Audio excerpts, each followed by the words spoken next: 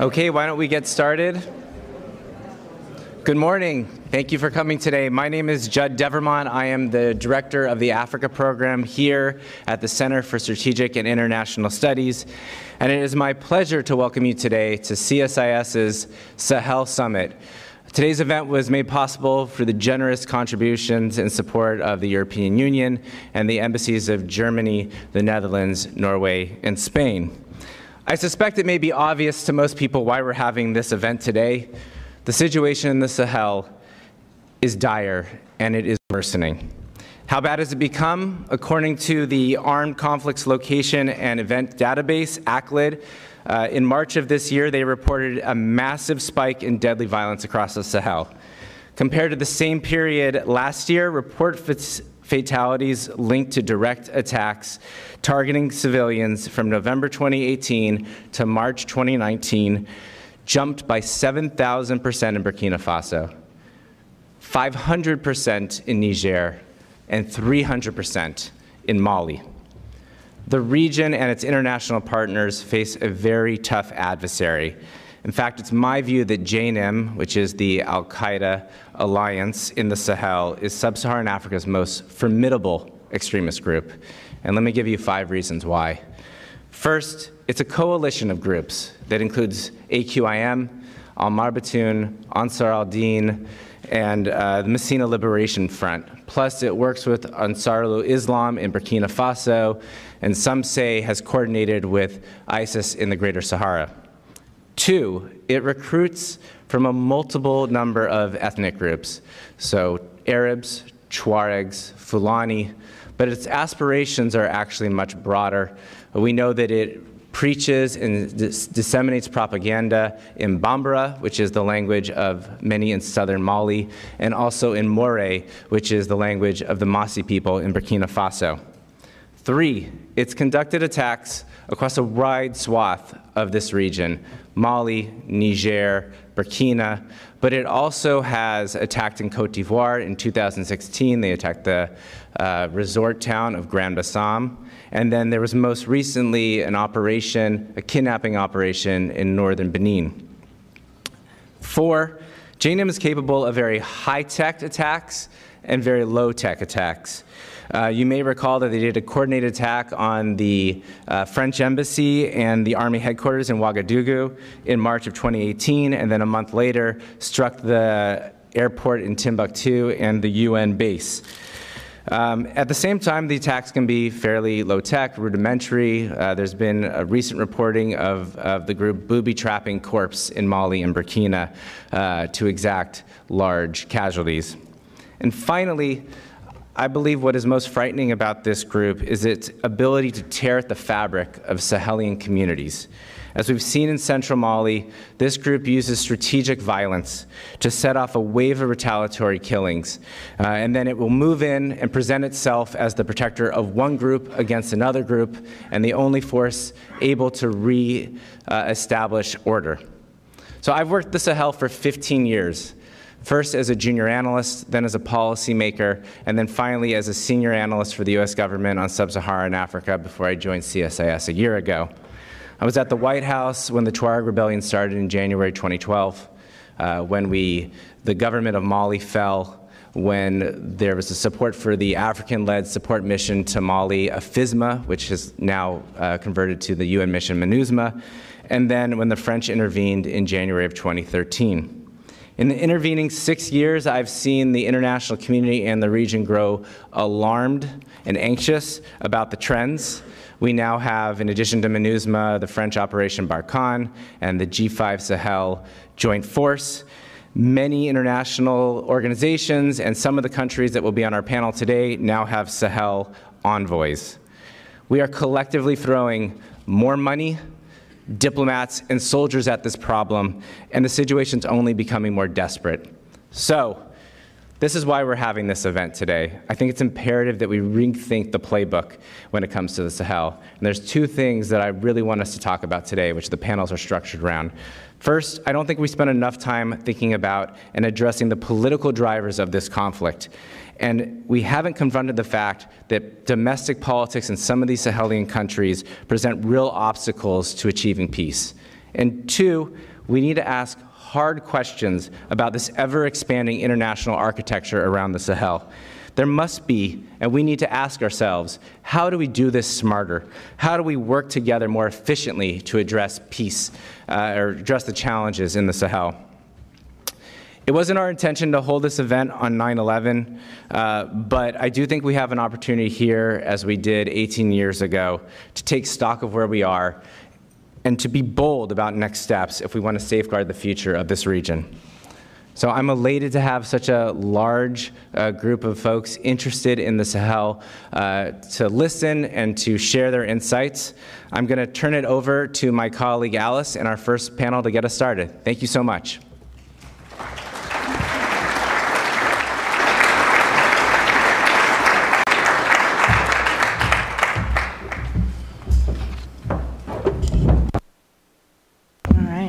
Welcome, everyone. Good morning. As Jed said, my name is Alice Friend. I am a senior fellow here in the International Security Program at CSIS. And I was at the Pentagon in 2012 when Jed was at the White House, when we started our friendship under such circumstances. And so this topic in this region is near and dear to both of us, as well as, I think, to our friendship. So I'm very happy to be here today helping with this conversation. We have an incredible panel here this morning, and what I'm going to do is start with a couple of rounds of questions and then open it up to you all in the audience. As Jed said, our focus up here is the political drivers of what's happening in the Sahel today, because we don't necessarily talk about that enough in this town. And so as I turn to each panelist, I'm going to do very brief introductions. You have their bios in your packet, and so I won't belabor that, but I will remind you who everybody is and their area of expertise, ask them a question, and as I say, when we're done with a couple of rounds of that, it'll be your turn. So I'm going to start with Dr. Susanna Wing. Susanna has written a fantastic book called Constructing Democracy in Africa, and is going to talk to us about Mali in particular. Susanna, the conversation about Mali and the Sahel is often about insecurity and extremism as opposed to wider contexts. But your work has consistently focused on the politics at the heart of the conflict. And recently you noted that, quote, the real problem in Mali is the separation of the political class that are ruling in Mali and the rest of the country. The politicians in Mali are not effectively responding to this crisis unfolding across the whole country. So I'm hoping you can discuss the political roots of Mali's instability and whether some of the political dynamics remain obstacles to a peaceful resolution. And in particular, if you could give us a sense of how politics in Bamako and the south relate to politics in central and northern Mali. Thank you so much, and thank you for having me. Of course, so as Alice mentioned, my work has been on democratization in the region. I think it's very important when we think about Mali to understand that the moment of 1991-1992 political transition towards democracy was an extremely hopeful moment for the entire country. And that where we are today, I think, does connect to some of the failures of that particular moment. And I'm going to point to a few aspects of that. One is the ongoing crisis with the Tuareg has been just that. It's been ongoing for decades. And there have been numerous peace accords which have been written over time and not fully implemented and followed through on. And so there is a history of sort of promises made and failure to implement those, follow through on those promises. And to be specific, I would point towards greater autonomy for those living in northern Mali, and maybe even more particularly the decentralization process, because decentralization that was launched in the mid-1990s was supposed to bring governance to the people. It was really supposed to be an opportunity for development and governance to happen from the ground up. And this more inclusive governance was also something that those in the north, the Tuareg, really wanted to see as well. It didn't really work that way, and I would point to two ways that it failed in particular. One is that it was never actually really decentralization. It was never bringing more inclusive governance across the country. And it also, there wasn't enough money transfer to make it work, but also it became, unfortunately, opportunities for people for rent seeking, for more opportunities for people to put their hand in the honeypot, as it were.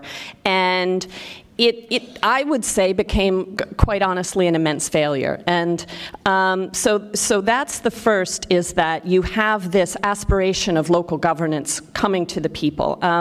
The second point that I would really like to emphasize is this notion of the political class that you mentioned, and that is that people really do speak about it in those terms in Mali. You have a class of people who are running the show, who are the politicians, and there's a huge disconnect between those people operating in Bamako and the rest of the country. And so until this sort of a bridge can be made between the political class for actually doing things for people on the ground in Mali, and for the sake of time, I would like to just point to some of the things that people really want to see. Is they want local governance, they want good roads, they want development, they want jobs, they don't want to see their leaders flying off to Europe and negotiating, or they don't want to see all the money pouring in for security solutions for which there is no increased security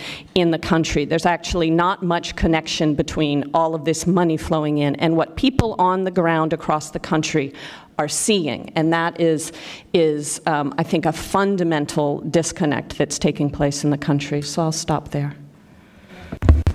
Thank you so much, Dr. Wing. Next, I'm going to turn to Andrew Lebovich.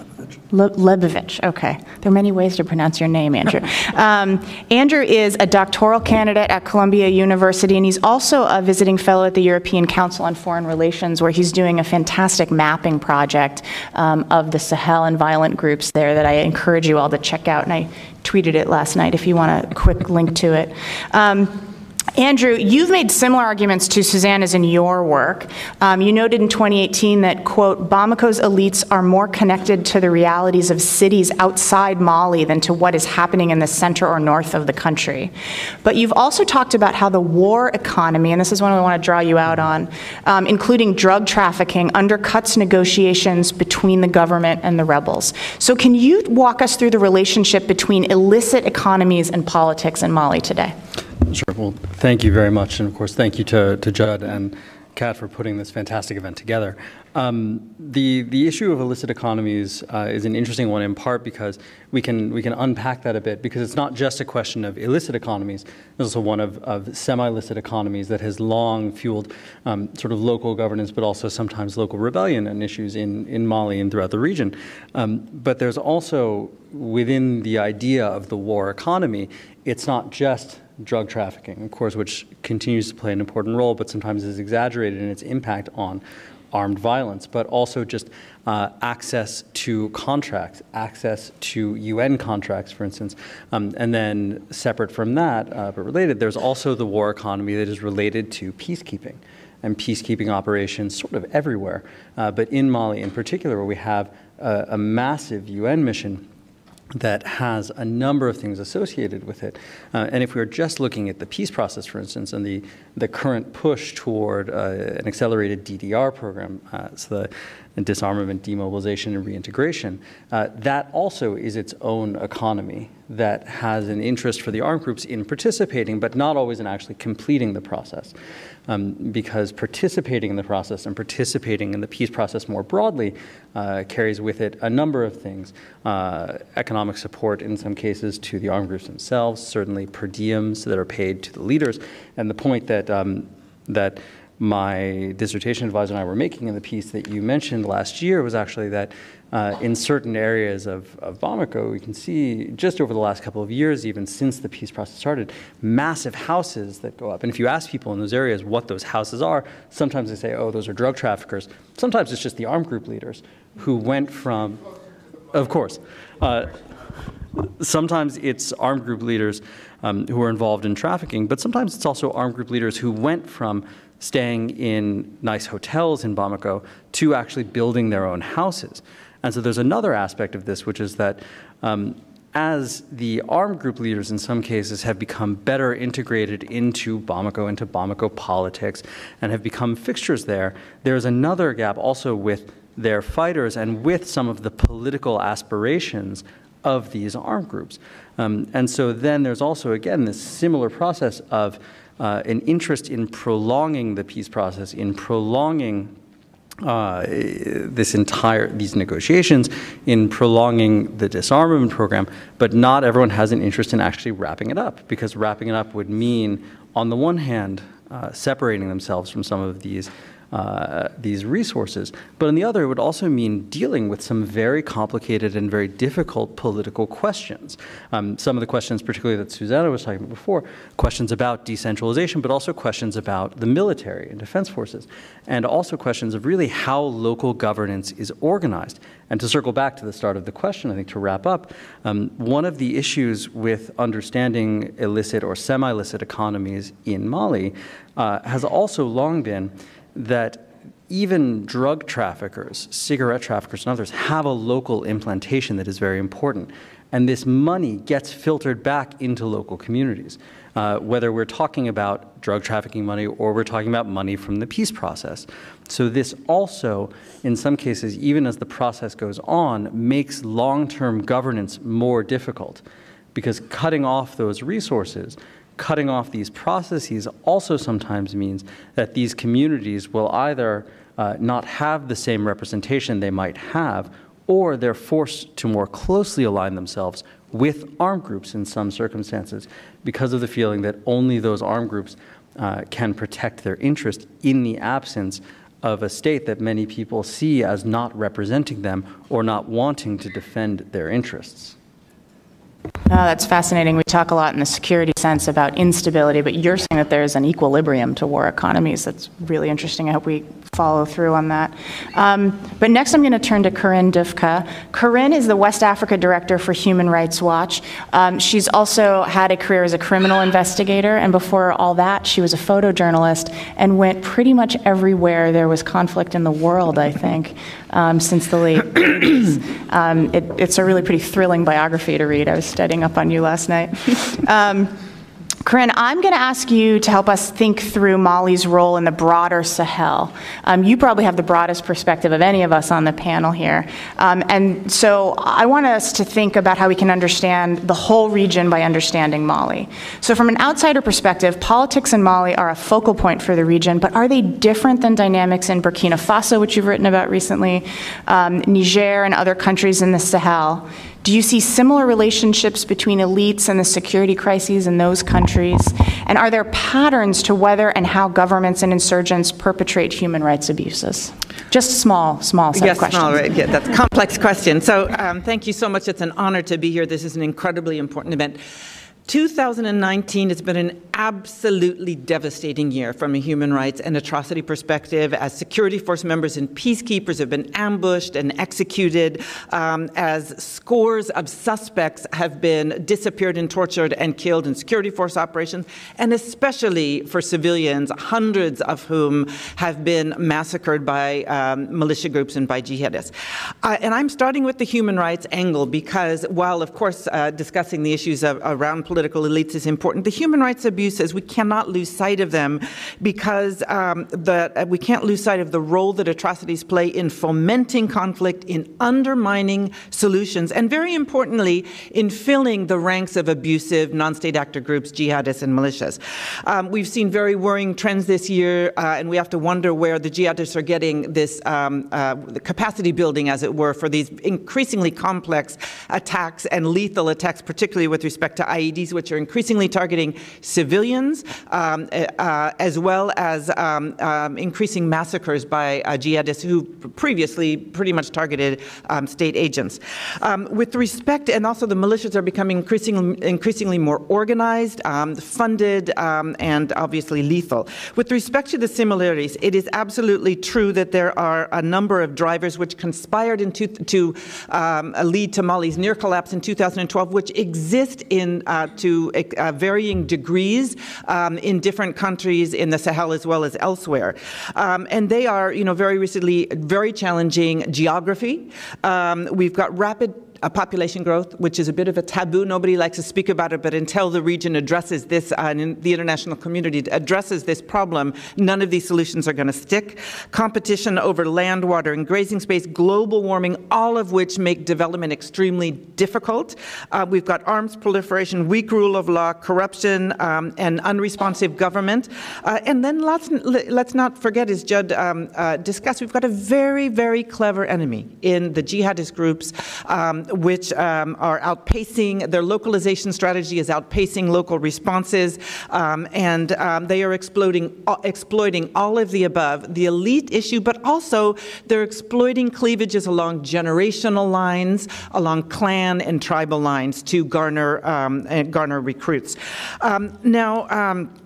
I spend more of my time looking at how the states are responding and how those responses to the terrorism threat are complicating the situation. Very briefly, I think Niger is interesting. Niger is very interesting because, of course, it borders Libya, which is seen to be, the driver in all of this, the ground zero in this. But, of course, it didn't implode the way that Mali did, and we have to ask why. I think they had a more responsible strategy with respect to disarming the Tuaregs when they came across, and others coming across from Libya.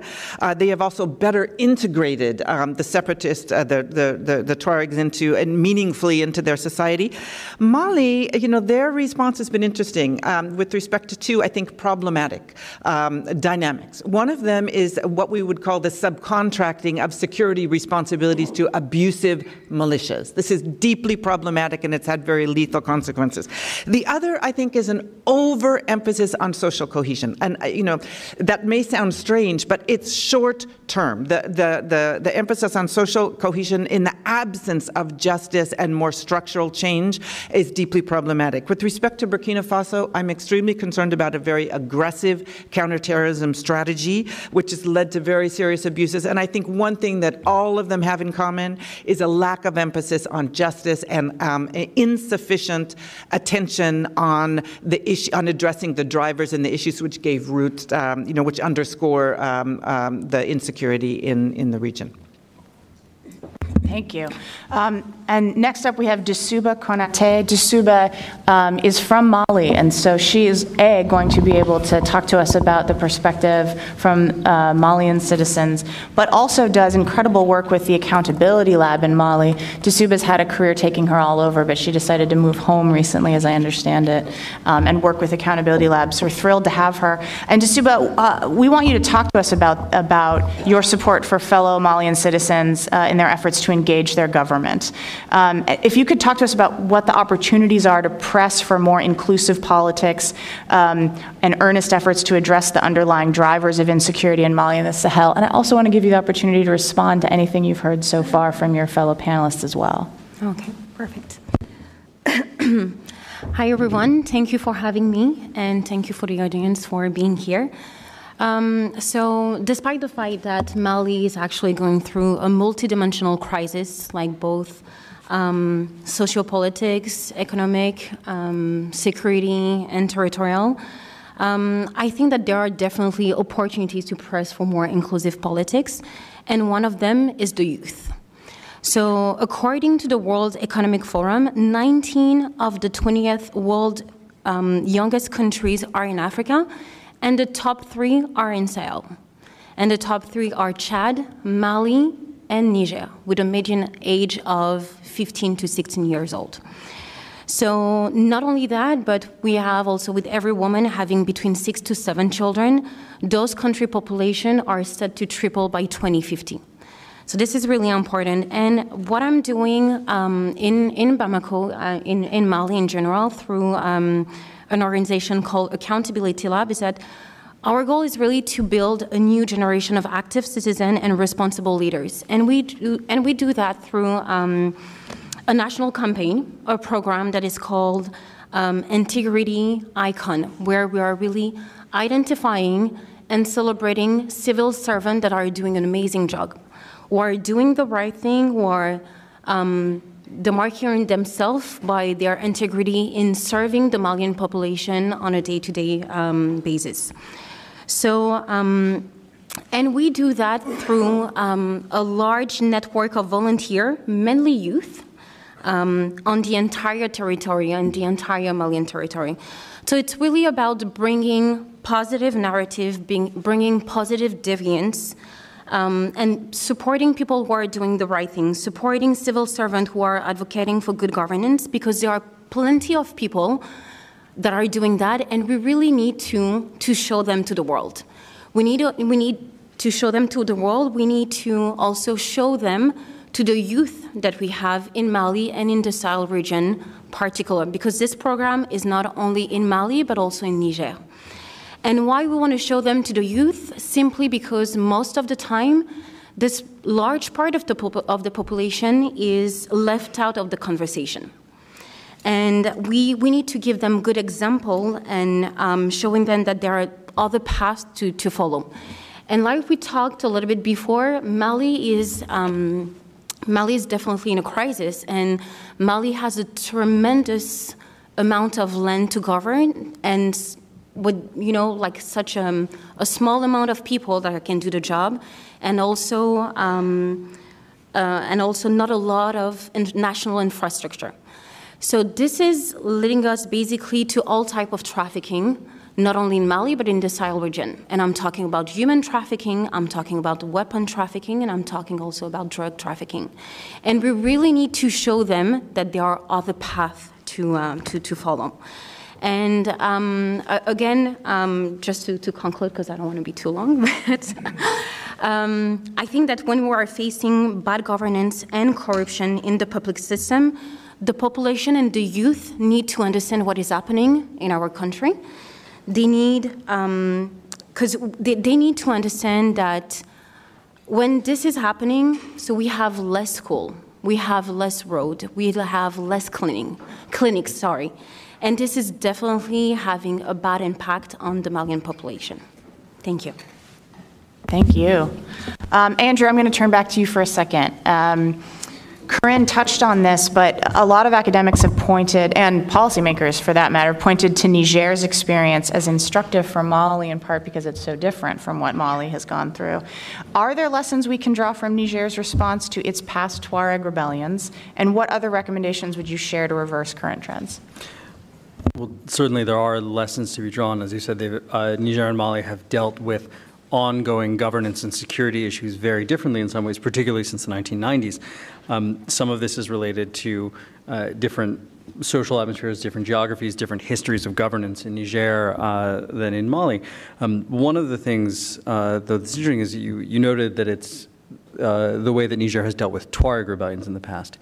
In this aspect, the Nigerian government has shown quite a bit of forward thinking, particularly in not only integrating northern elites, but trying to show that there's a stake within the system, in a sense, that there's a place for them within the country. And this is something that's changed even really over the last 5-6 years. That's been very noticeable in Niger. And there's another difference also that Tuareg elites in particular in Niger have been able to exercise a certain amount of social control that in Mali is a bit more difficult because of a more fragmented traditional leadership, because of just a proliferation of armed groups and leaders, because of challenges to traditional authority. There are a lot of things that we can maybe talk about more in the Q&A. But so there is also an aspect of local leadership that is very different than in Mali that has helped complement government efforts. And this is to be lauded. This is a very important thing. Now, where that has not been the case is along other parts of the border with Mali, particularly in Tillabéri and in Tawa, where the Nigerian government has taken a very activist role in trying to intervene in Mali and sometimes encouraging or cultivating its own relationships with Malian armed groups that has, in some cases, been disastrous for civilian protection and for stability, and has really led to a kind of cyclical violence along the border that is not the fault of the Nigerian government per se, but where Nigerian actions and counterterrorism actions and the relationships with these militias has, in my opinion, absolutely encouraged a negative security response.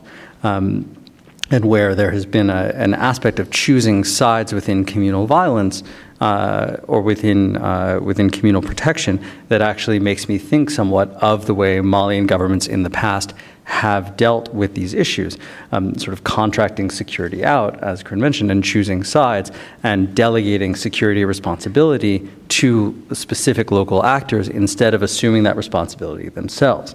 And so this has, in some cases, as I said, led to significantly more conflict, and at least on the border area, and then across the Malian border in Menaka, there have been different ideas over the years for how to deal with this. It's not that the government is unaware of this. I remember a couple of years ago having a conversation with a senior member of the High Authority for the Consolidation of Peace in Niger, which of course is another innovative organization in terms of thinking through and implementing local reconciliation and local peaceful agreements, but where we had this very in-depth discussion about some of the social dynamics and political dynamics along the border, the ways in which Fulani populations interacted with Tuareg and other groups there. And there were a series of ideas that they had for how to deal with conflicts with herders, how to deal with some of these communal conflicts that in some cases go back decades and certainly can trace their direct heritage now to the 1990s. But none of it got implemented. So the problem is not always that people don't know what to do. The Malian government is well aware of the problems. The Nigerian government is well aware of the problems. But it's a question of choosing approaches that have, in some cases, as I said, not been at all conducive to a kind of long-term peace. So what we come back to at the end are oftentimes privileging short-term solutions, short-term security solutions, in a very complicated, very crowded security environment where, as Susanna mentioned before, there's a proliferation of international actors, both in terms of trying to support different activities in the governments of the region, but also armed actors, not just militias and non-state actors, but the UN peacekeeping mission in Mali, the French counterterrorism force, Operation Barkhane, and so you have all of these different, this constellation of security actors where people are regularly choosing short-term solutions in the hope of establishing a kind of baseline security and stability, where it is very counterproductive oftentimes and actually not only undercuts short-term security, but any possibility for medium-term or long-term stability. And this is an ongoing concern in Niger and in Mali. So there are some aspects where the Nigerian government has been very innovative and where there are lessons that can be learned in Mali. And there are other ways in which the government has, in some cases, helped undercut its own security, particularly along the border with Mali and increasingly with Burkina Faso as well. Susanna, this is a great segue to what I wanted to ask you, because you work on this balance between decentralization but also inclusion and more proactive inclusion efforts on the part of the central government. So I want to talk to you about how do we get there from here? Andrew just talked about sort of the importance of sequencing. How do we think about sequencing security, development, political reform? Are they all supposed to happen at once, or are there patterns we need to pursue? How do stakeholders and foreign governments, in particular, many of us in this room, how do we play a constructive role? Okay, thank you. I think that's the million-dollar question. How do we get there from here, of course? I prefer to use the language of balance when thinking about security development and political reform as opposed to sequencing, and I would even emphasize a coordinated balance. We've got a lot of actors at play in Mali, and there needs to be some coordination, explicit coordination, in order to get to the end goal of peace. I would also like to emphasize the fact that I think the political aspect has really been missing, and you have things that are integral to moving towards peace that have been put on the table. For instance, constitutional reform has been discussed, and how does constitutional reform relate to shifting of institutions in order to change the current situation. Constitutional reform is a political minefield. That constitution is really held dear among many people in the country, and so that should be, people should head into that with eyes wide open, that there's a fear of further consolidation of power among those who are already in power through constitutional reform. That's the first point. The second is about, what Dussuba said about these civil society actors, her organization, I really want to underscore the role of the youth and the role of connecting with organizations such as hers that are really, they know there are civil servants with integrity out there. There are people out there really working hard to do a good job. How do we find them? How do we work with them? With respect to what's the populations on the ground, if you've been following the news in Mali most recently, there are youth protesting in the streets because they are tired of there not being any roads to get to their towns or cities, right? This is, people are really frustrated and angry. A new road to Gundam, a functioning road to Gundam, means security for these youth because it means economic security. It means you know, more jobs, possibility for development through this kind of infrastructure. So I would pay attention to what these youth are in the streets asking for. And to emphasize the point that Andrew made about when you see these brand new houses coming up in Bamako, I've been working for over 25 years in the area, and there's a lot of new construction, right? And people see that, and they see that as funneling of money from the outside to these folks. And that's a problem for creating legitimate government and for having people believe that their government will do something for them, right? They want the roads, they want the health clinics, they want these other things that they feel the state should be providing for them, the public goods that are part of legitimate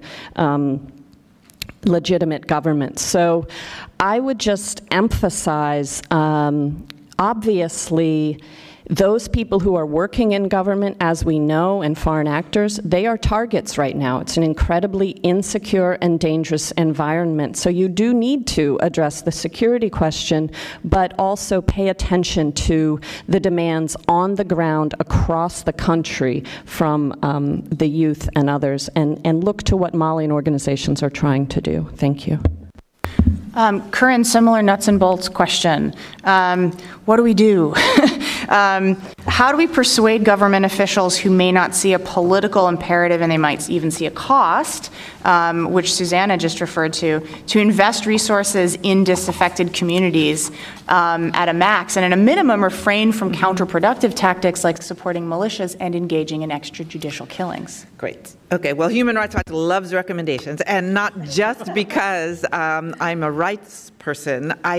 I really firmly believe that the Sahel's problems are quintessentially human rights and bad governance problems. And tackling them should be at the front of all of our agenda for principled reasons, of course, because every life has a value, because these countries have signed on to international agreements, but for practical reasons as well, because the abuses, the atrocities, especially of suspects by security forces and the proliferation of these murderous militias are really directly translating into more recruits for jihadists and abusive groups. And I can't emphasize that enough. When I talk about recommendations, I like to frame them within the context of a scorecard as though we're playing a football game and looking at who is scoring more goals in terms of governance, the states or the non-state actor groups, jihadists and militias. And I think there I look specifically at 5 aspects: access to justice, and justice is important for all of us. And people are keeping score, believe me, every time there's someone who is murdered. Addressing corruption, ensuring community security, particularly banditry, ensuring social cohesion, and very importantly, who is winning the morality war. And there, I think the most interesting lab, they say Mali is a lab for the rest of the region. I think the most interesting laboratory is the zone Inundé. That would be the zone above the Niger River, because it's where the jihadists, they don't necessarily exercise control, but they exercise a tremendous amount of influence. And it's very interesting to see what is happening there along these axes, particularly with respect to access to justice. The jihadists have established qadis or their representatives in each of the communities, and as Judd mentioned, not just the Fulani or Pul, within the Bozo, within the Bambara, within the other communities. And they're really scoring goals. They are addressing, they're adjudicating cases which have languished in the Malian courts for 5, 10, 15 years. They're rendering judgments, and again, it's very imperfect, especially, doesn't abide by international law, but they're rendering judgments on behalf of women who've been abused, who've been neglected and abandoned. They're addressing problems, of the theft of a camel or of a motorcycle, versus the state where I hear again and again from people on the ground, justice is up for sale. Justice is corrupted. With respect to security, again, security, particularly from banditry, which is undermined livelihoods and lives all over the country and the region, and the jihadists again, are addressing that problem. I hear again and again. I heard in Gao, in Timbuktu, and now in Central Mali. People are not happy when suspects are executed after 2 warnings or their hands are amputated. But they say, that band of criminals was operating in our area for 1 to 2 years, and why couldn't the gendarmerie and the police deal with them? The jihadists come in and they deal with them within 2 weeks. What's wrong? With respect to corruption as well, you've got jihadists often asking for receipts when they buy, make large purposes. So their discourse, and I talk to a lot of people who are in these meetings where the jihadists come in, call people together and talk. They have a moralizing discourse, they have an anti-corruption discourse, and they are providing access to key government services, as you will, and they are filling that vacuum in a very interesting way. And I think people should be paying attention. Very briefly, in terms of the way forward, we've got lots of recommendations, but I think very broadly, we have to find a balance between the military solution and addressing the issues which are at the core of Mali's near collapse and the vulnerability of the other states, keeping those root issues on the agenda, raising what I always like to say is the culture of low expectation of governance. Also, with respect to Sahelian states, to adopt rights-respecting counterterrorism strategies so the situation doesn't get even worse, and again, people aren't being pushed into the hands of the jihadists. And with respect to the international community, increase public diplomacy on the negative aspects of abusive counterterrorism strategy, and again, support justice, including military justice. I would say, there are lots of civil servants out there who are trying to do the right thing. There are a lot of members of the security forces who are fighting back and trying to do the right thing. In Mali, the gendarmes stand out as being, as having been a really important force in limiting some of those abuses, and and the military justice systems deserve a lot more support. Thank you. Again, a great segue for my question for Dasuba, which is about international engagement. There's a risk that if uncoordinated and overly focused on security, international partners could have distorting effects, not only on the dynamics of the conflict, but also on regional government sources of legitimacy and power. In fact, some of the region's governments seem okay with outsourcing security responsibilities to the international community. How can the international community provide support without enabling corruption or imbalances in power? Just a very simple question. Yeah, exactly, a really simple one. Thank you very much. This is, in Mali we have so many multiple actors. We have actors that are contributing to the crisis. We have rebel criminals and so on. We have multiple actors that are trying to solve the crisis, such as the G5 Sahel, the MINUSMA, the Force Barkhane, or the FAMA, which is the Malian army. And with all of those actors in place, right now in Mali there is a concern where we have the Malian population that is standing up, and some of them are asking the international organization or the international forces to actually leave the country. Simply because from 2012 until today, the situation is not getting better. It's actually getting worse. So there is a lot of Malian people that are asking themselves, so what are you doing here? Are you, well, I don't want to go too deep in that, but really people are really asking what are they doing on the Malian territory. I think that with all of those actors that are here in place, they need to have really common goal and common action to bring back the peace in our country. To talk about the lack of legitimacy, credibility, and power from the Malian government, I think that when we have those international forces that are meeting the basic need of the population, such as building wells, building schools, obviously people they will have some trust issue towards the Malian government.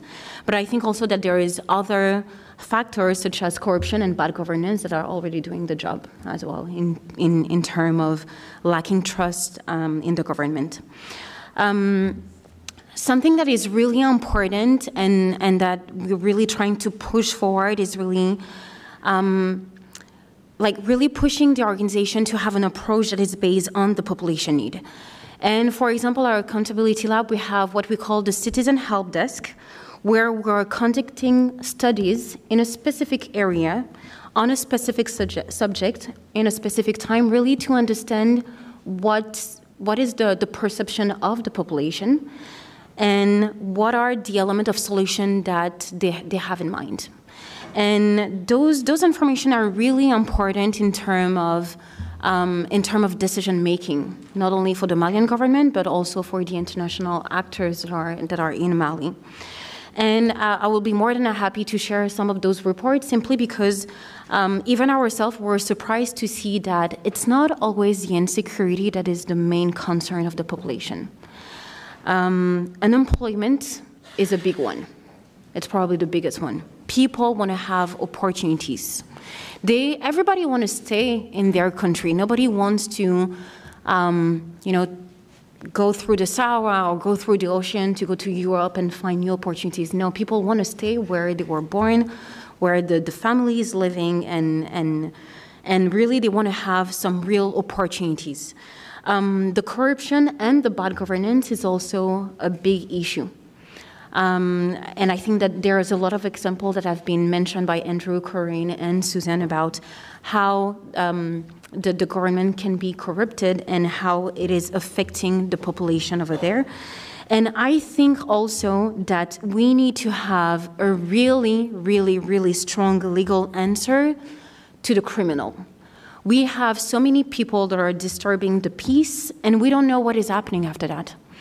In March the 23rd, we have the biggest massacre of civil population in Mali, where there were like women that were killed, men, children, elderly people that were killed, and the answer that we got from the government is actually the dissolution of one of the community group. That's not enough.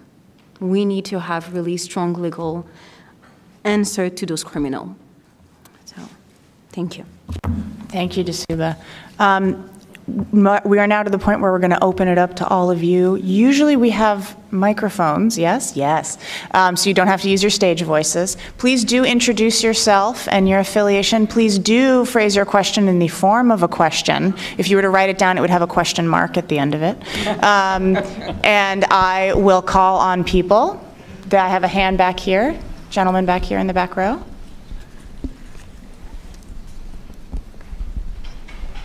Okay, good morning. My name is Stephen Rakowski. I'm a Sub-Saharan Africa analyst at Stratfor. My question is for Andrew, but anyone else on the panel who's interested.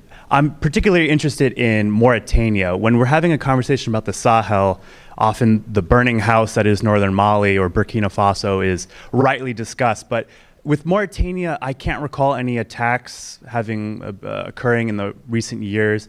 Is this because there are very specific local realities in Mauritania? Is it because militant groups have preferred trafficking routes? What's driving the quote-unquote stability in Mauritania? And looking forward, is there anything that we should be worried about Mauritania in terms of the windfalls from its energy sector offshore, the elite politics changing over time with the transfer of power? Just very curious on anything you have to add on Mauritania. Thank you.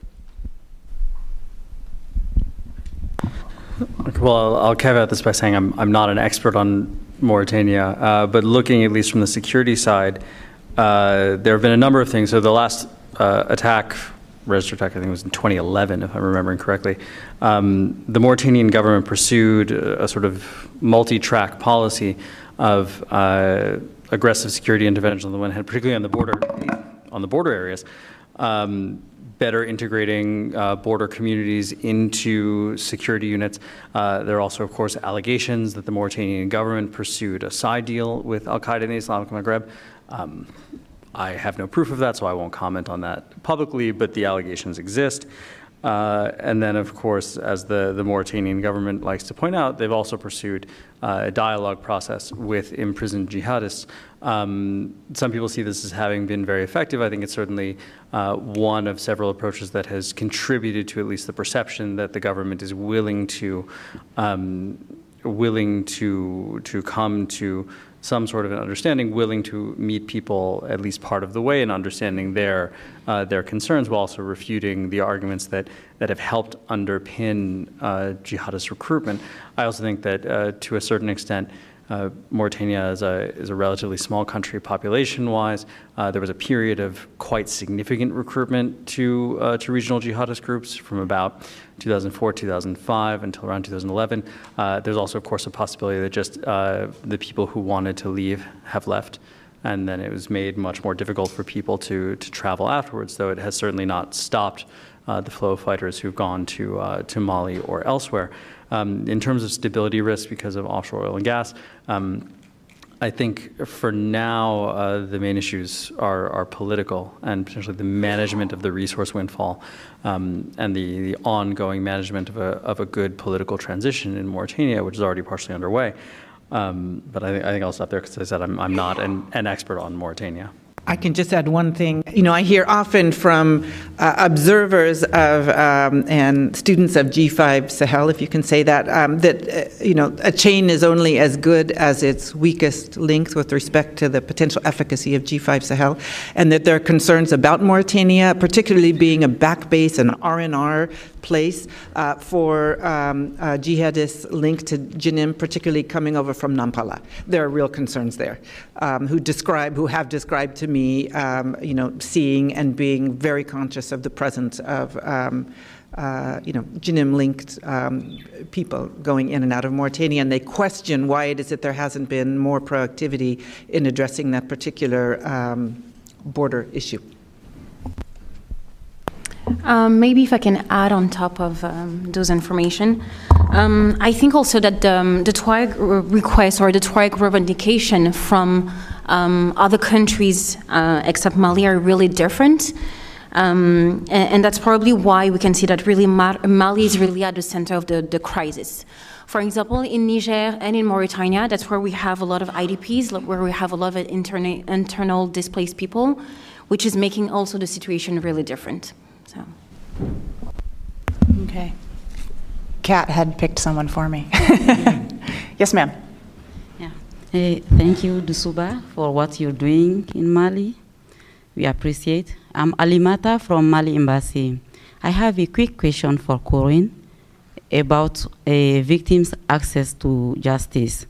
Looking at the dynamic, the peace process dynamic in Mali, and all the challenges that the national justice is facing, how do you see justice for victims of gross violation of human rights since 2013 to now? So, and what Human Rights Watch is doing in that purpose? Thanks, a really important question. I mean, it is true that there is a legacy that the current government inherited, a legacy of an extremely weak judiciary. But I believe they could have done more, and that justice, you know, one of the key raison d'etre of a justice system is deterrence. And when you look at, since 2012, not just in Mali, but elsewhere in the region, you have had thousands of people, several thousand people killed. And I can count on one hand, indeed, a few fingers, the number of people who have been held to account. And people are watching and keeping score. I mean, we know from our own lives how an injustice motivates us. And again, you know, the lack of justice is being exploited for small cases, and large is being exploited by the armed Islamist groups. So I think, you know, when you look at the militias, the cascade of massacres that have been committed by abusive militia groups, and starting in, you know, really in 2016, but then exponentially, even more than exponentially, increasing in 2018. And you look at the number of people who've been held to account. And you know, when we look at you know, the most murderous of these groups, we could say the ones that we believe are responsible for the killing in Ogosago and many other massacres. He hasn't even been questioned. He hasn't even been brought in for questioning. So I think, you know, the lack of justice is undermining in a very significant way confidence in the state. You know, all that's, and we're not even talking about justice for petty crimes and for economic crimes. So I think that you know, all that said, I'm really encouraged by the new justice minister. He's someone that I know personally, who I've worked with over the years, and he has put access to justice and addressing corruption within the justice system at the very top of his agenda, and I think it's incredibly important, and you know, that he be supported in those efforts, as well as by the international community, and then again that the military justice system, something that the United States government has been trying to support, are supported as well. Thank you. Sorry.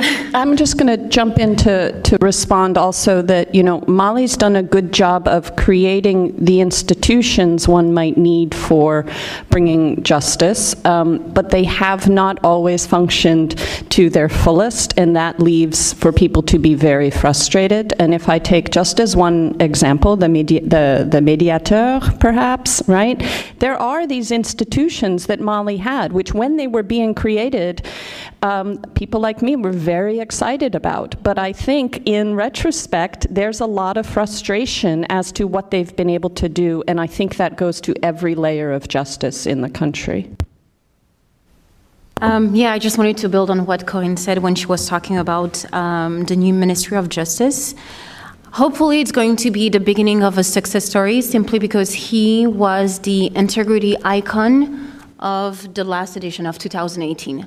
So it's someone that we are working with him, and we are really proud of his new nomination.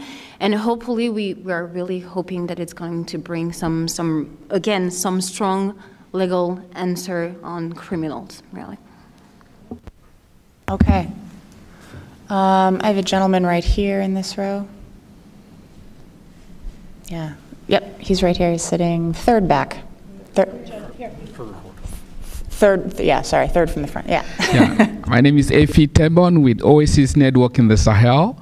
I just want to find out, what is the role of religion in driving the violence?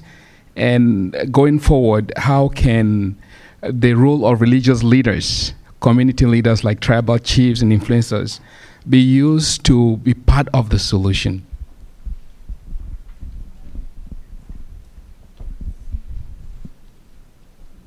Okay.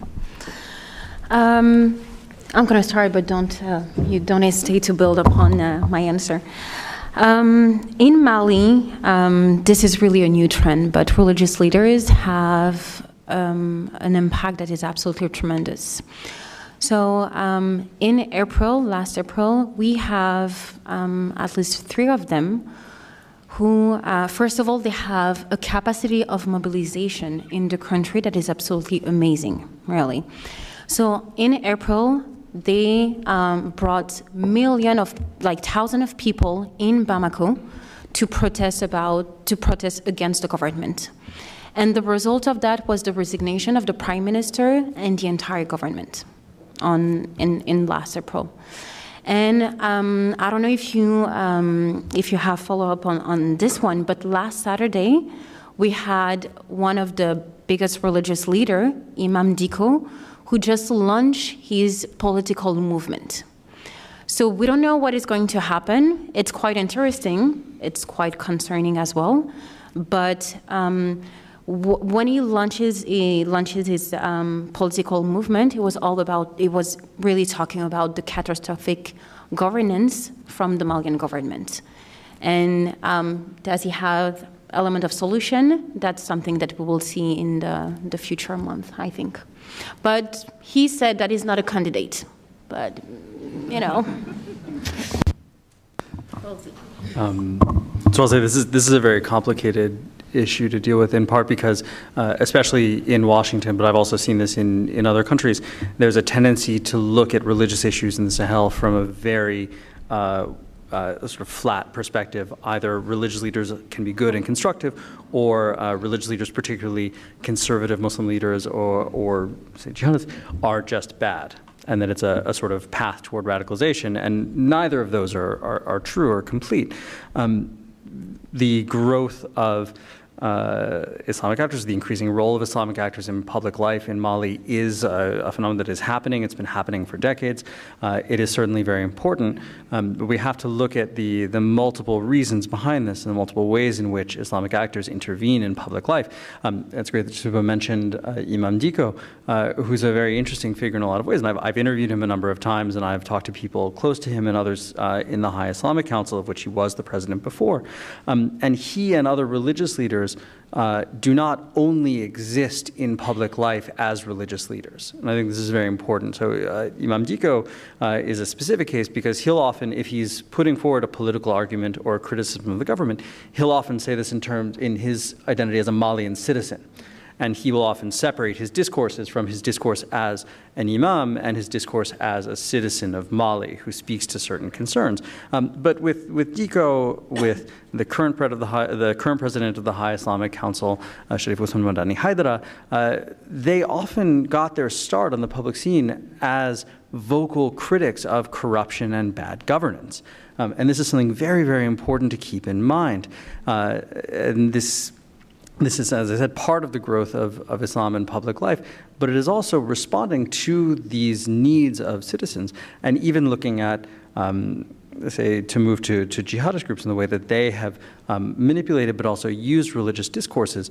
Some of the people affiliated with them, some of the imams affiliated with them, are not always imams who are directly associated with what we would consider, say, radical Islamic movements or more conservative Islamic movements. And this is very important, that people gravitate in and out of these movements for a number of reasons, and it's not just a strict ideological dichotomy.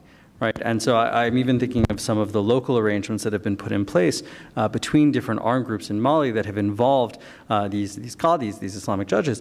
Some of them are not at all affiliated with, say, Salafi Islam or whatever term you'd like to use, but they also played a role during the occupation of northern Mali in trying to institute some form of justice provision, in coordination with, at times, groups like Ansar ad-Din.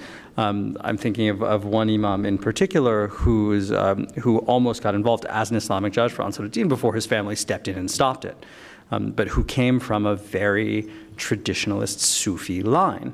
And so I think the point I'd like to make is that religion is very prominent in public life. It plays an important role. It has to be but there is dangerous government failure. To remind religious leaders like Imam Diko, and as Dosuba was saying, religion has been in fact around the Constitution, and some people will argue that discourse of those who think Mali has failed too far on the secular side, and that this is part of the reason for poor justice and poor governance, etc., is because there hasn't been enough paying attention to the religious aspect, which is a deep part of Malian life. So there is a tension there, and I think it's very important that people are aware of that tension.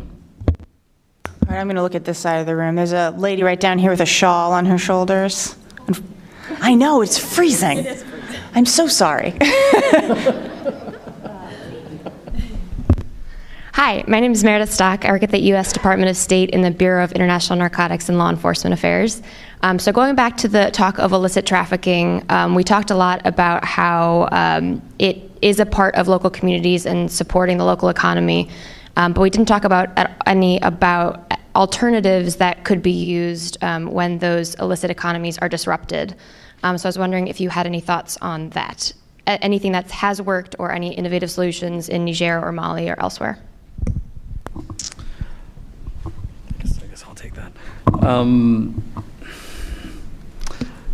This is a good question in part because it's one of the challenges posed by illicit trafficking in general, particularly narcotics trafficking over the years, has been the question of an alternative, not just something that provides a kind of economic support that illicit trafficking does, but also that provides a kind of social meaning that trafficking is often given young men in particular who see it as a way of emancipating themselves and really creating their own stake in their own businesses and then acquiring resources that can be reinvested into sometimes illicit businesses, sometimes into licit businesses. And this is kind of a fixture, particularly of the anthropological literature on trafficking in Mali, is that people actually often take that money and reinvest it in herds, in wells. And so it's not just a question of finding a resource substitute, but actually finding a way that communities can support themselves and can continue to support themselves in a sort of durable way.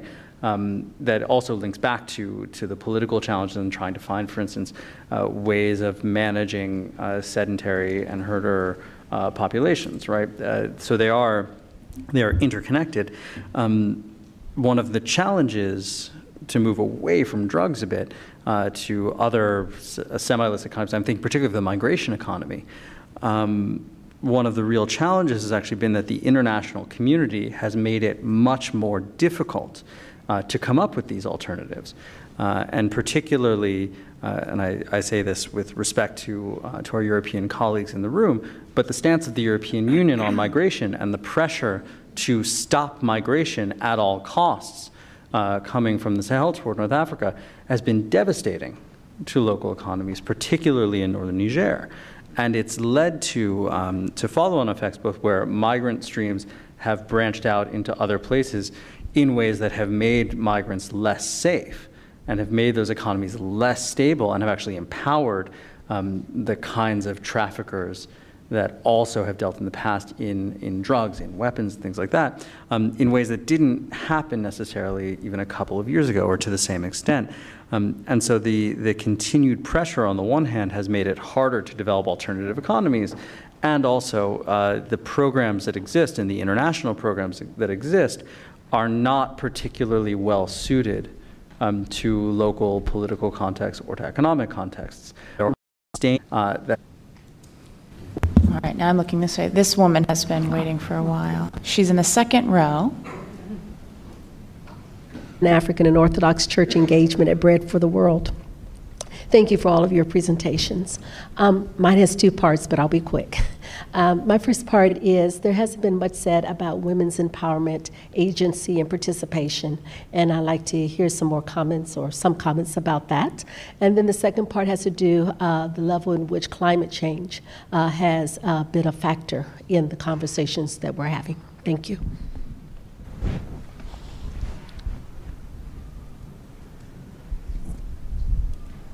I guess so. Thank you so much for your question. Yeah, definitely women empowerment is definitely something that is really important. For example, we are Accountability Lab. We have several programs where we are really focusing on women empowerment, but also women that are having disability. So, for example, people who are living with albinism or people that have physical disability or hearing impairment or those kind of things. And again, it's really coming back to again to our mission, where we really want to build a generation of citizens that are that will be able to take their place in the society. So women is definitely a priority. That's for sure. I would just say really briefly, in terms of climate change, yes, of course it's a problem, but I'm a little concerned about, not concerned about the focus of climate change, but concerned about that discussion, devoid of a discussion also about birth rates and about population growth. And I even hear from people, living in small villages in areas which are, of course, affected by climate change, but they talk about, one of the key drivers is being too many people competing for land and access to water. So I think it's, again, that's a taboo subject. People don't like to speak about it, but I think it's an incredibly important one that has everything to do with women's rights as well. So I think that's incredibly important to look at those two together. And one other comment, I think, on the issue of illicit trafficking. I think, just going back, I think we should keep our eyes also on gold and diamond mining. I've spoken with a number of people who formerly were engaged in, illicit sort of small-scale drug trafficking, who are now working in artisanal gold mining and diamond mining. And those areas, many of them in Burkina Faso, as well as in Mali, are being taken over by armed Islamist groups, and they're using those sources from artisanal gold mining to support their operations. And I'll chime in on the women's empowerment. Mali has a long history of a very vibrant sector of civil society, women's associations, human rights associations, and I think that, again, to underscore the extent to which we should be listening to Malians and how they are trying to address these problems with minimal resources, that's very important. I mentioned earlier on about the kinds of things people would like to see on the ground, and health clinics, easy access to health clinics is absolutely critical, and obviously that's something that women are directly connected to and care deeply about. So I would just say there's a vibrant sector there of women's involvement. Okay, we have time for maybe 2 more short questions. This gentleman in the green tie. And then I think this lady in the blue turban will go last. So this gentleman in the green tie in the front row here in the middle.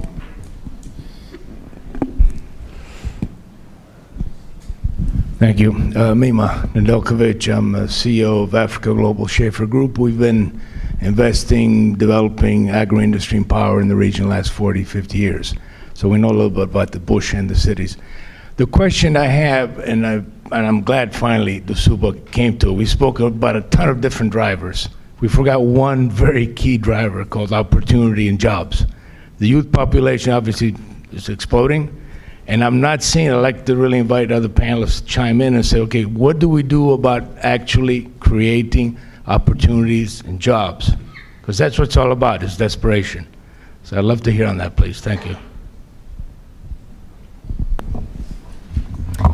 Thank you for this question. And yes, again, it's all about how can we create more opportunities to the youth, so that Malian people can stay in their country and really contribute to the development of that beautiful country. I want to give 2 examples, maybe 3. In Africa right now, there is really the trend of startup. It's all about entrepreneurship, and there are a lot of programs that are offering grants to youth so that they can start their business in any type of sector. So, for example, here in Mali, we have what we call, in French, we call that accontapreneur, but in English, it's more like incubator, where we select like 10 youth in the city, and we are really trying to help them, give them some capacity training so that they can really build their own business. I have another example that is more like in the northern part, which is the Timbuktu Youth Renaissance, and again, it's all about giving opportunity to the youth, giving them grants so that they can start their own business.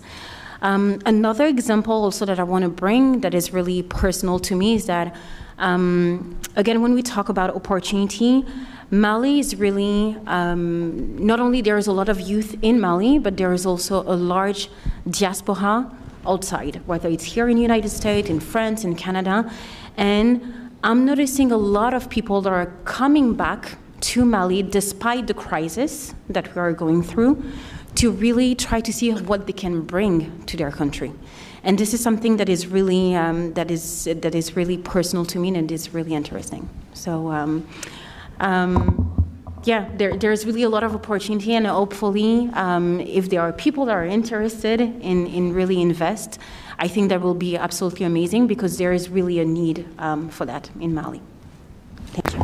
Yeah, I mean, I would absolutely agree, and it's sort of part and parcel. You know, we complain about 3% or whatever it is, or celebrate, 3% unemployment, whereas in Mali, the underemployment has got to be up there, 60, 70% and rising. So much of the focal point of the international community is on damage control and stopping the situation from getting even worse. With respect to, you just look at the number of IDPs, tens of thousands of new IDPs, and who actually had jobs. It wasn't perfect, but they had jobs as herders. They had jobs cultivating their land, and now they're finding themselves in squalid IDP camps, in Burkina Faso and Mali. So I think, but it's I have a friend who works with a big Swiss organization, NGO, trying to develop unemployment, or trying to address the unemployment problems, and he was saying from a year ago, he's so frustrated because the funding from the international community has now migrated into emergency response. So anyway, I hear you. We have just a couple minutes left for this woman who's been patiently raising her hand every time. She's in the third row. And she gets the privilege of the last question. Ooh, yeah. Thank you so very much, and thank you for all your presentation. I will stand up. So, to piggyback to women empowerment, we are all talking about girls' education, women entrepreneurship, but there is a fundamental problem with women. We have thousands, millions of girls in Africa who are born and have no birth certificates. Lately, there have been an article. There was an article lately talking about a young girl, 10 year old, who's one of the best chess players in the world. And developed countries are trying to get her out of her country, but they could not, because she has no birth certificate. In Cameroon, for instance, eastern part of Cameroon, we have over 50,000 girls who cannot go to school because they have no birth certificate. How do we solve that problem? Having human beings on this planet that are not accountable, that nobody knows about. They're just roaming and nobody knows about them. So please let us know what to do with these people. I'm going to jump in and say, absolutely, you've put your finger on something, right? The absence of a birth certificate, the people not going to get birth certificates is a sign of the absence of the state. People do not see that as something that they should do, that has any value, that is important.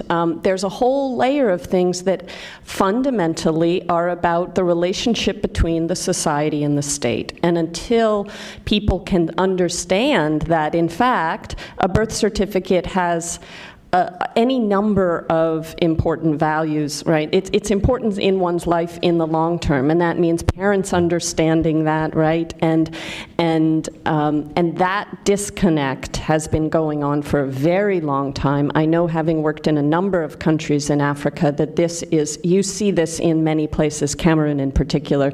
And the question is, how do it's sensibilisation. You have to be very forceful about all the layers in which this is important. But you're dealing with many people who the state has never been provided services for them, so why should they mark the birth of a child, which is something that's personal and they don't see as connected.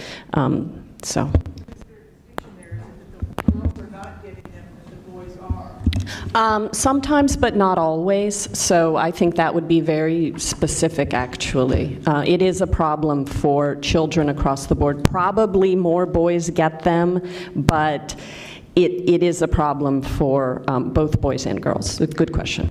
I just got the bat signal from Kat, so we are going to clear the stage. But please join me in thanking our panelists today. I think it was an excellent discussion.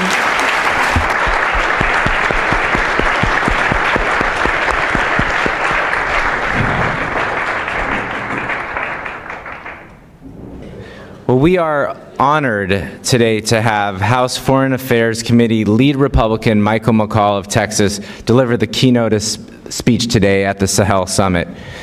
Representative McCaul has been a leader on issues related to Sahel. He's been involved in the Trans-Saharan Counterterrorism Partnership Bill and the Global Fragility Act. He recently traveled to Africa with a bipartisan delegation where he focused on women's economic development, trade and investment, and counterterrorism. Representative McCaul also spent 6 years as the chairman of the House Committee on Homeland Security, where he worked on policies to protect the American people.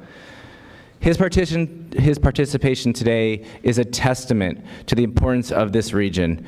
Representative McCaul, thank you so much for joining us today.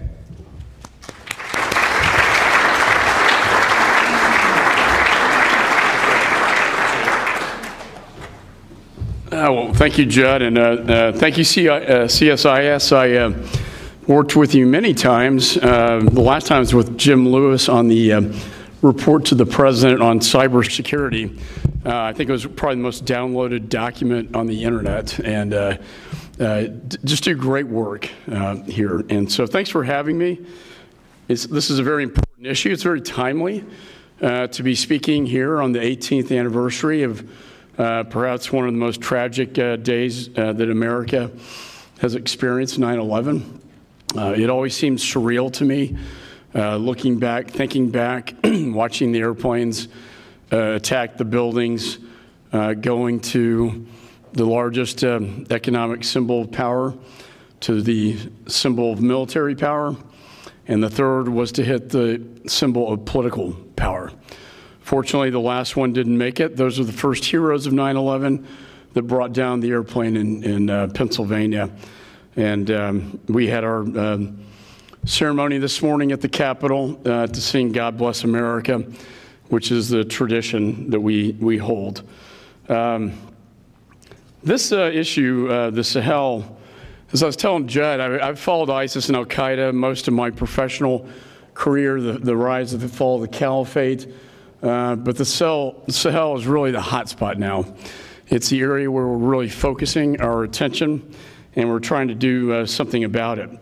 I think it's important that we're gathered here on this day, the 18th anniversary of the horrific September 11th attacks, to discuss our ongoing fight against terrorism. I remember that day vividly as the attacks unfolded. Every minute felt like an hour. We prayed the worst was over after the planes stopped coming. But in the days and weeks that followed, we realized the worst was only beginning as families searched for loved ones who would never come home. And first responders dug through the rubble at Ground Zero to save those that they could. And service members deployed around the world to hunt terrorists and bring them to justice. And I remember visiting Firehouse 10 right across from the World Trade Center. They lost the majority of their firefighters that day. And they still have a flag hanging there that hung on 9/11. It's a tattered flag, smoke screened, really profound. Today we honor those brave men and women who gave their lives that day and since, and thank those who have continued to fight to keep us safe here at home. After 9/11, counterterrorism and homeland security became our top priorities. Our determination to prevent another attack inside America was a national call to action. And I dedicated my entire professional career since then in this field. Our intelligence gathering capabilities grew. The Department of Homeland Security was created. Our tools became even more sophisticated, and our military's precision was refined. As a result, we have successfully degraded terrorist operations throughout the Middle East, including taking down the mastermind of 9/11 and having crushed the physical so-called caliphate in Iraq and Syria. Before serving as the lead Republican on the House Foreign Affairs Committee, I served as chairman of the Committee of Homeland Security for 6 years. 6 very intense years. 6 years where my threat briefings, I heard about external operations being plotted inside the United States to kill Americans, 1 per month. That has changed dramatically since that time. And in both capacities, I followed the threat of radical Islamist terrorism closely. As chairman, I witnessed the rise and fall of ISIS firsthand and was proud to champion landmark legislation that helped keep America more secure. And in the 18 years since 9/11, we have done a very good job, in my judgment, taking terrorists off the field around the globe. But also, in my judgment, we have been less successful with the prevention piece. And this is the piece I wanted to talk to you about today. We spent trillions of dollars with our military killing. But I think we need to look at prevention as a better way to solve this problem. And like former Secretary Mattis once said, if we don't fully fund the State Department and our peacekeeping missions, then we need to simply buy more bullets. It's simply that choice. He understood, just as I do, that our best defense against terrorism should start with preventing instability and stopping radicalization before it occurs.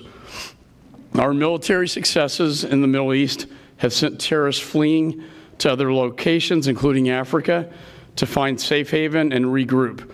Today, it is estimated that 10,000 ISIS and al-Qaeda jihadists are active in the continent. This is deeply concerning and a reminder that the fight against terrorism and violent extremism is not over.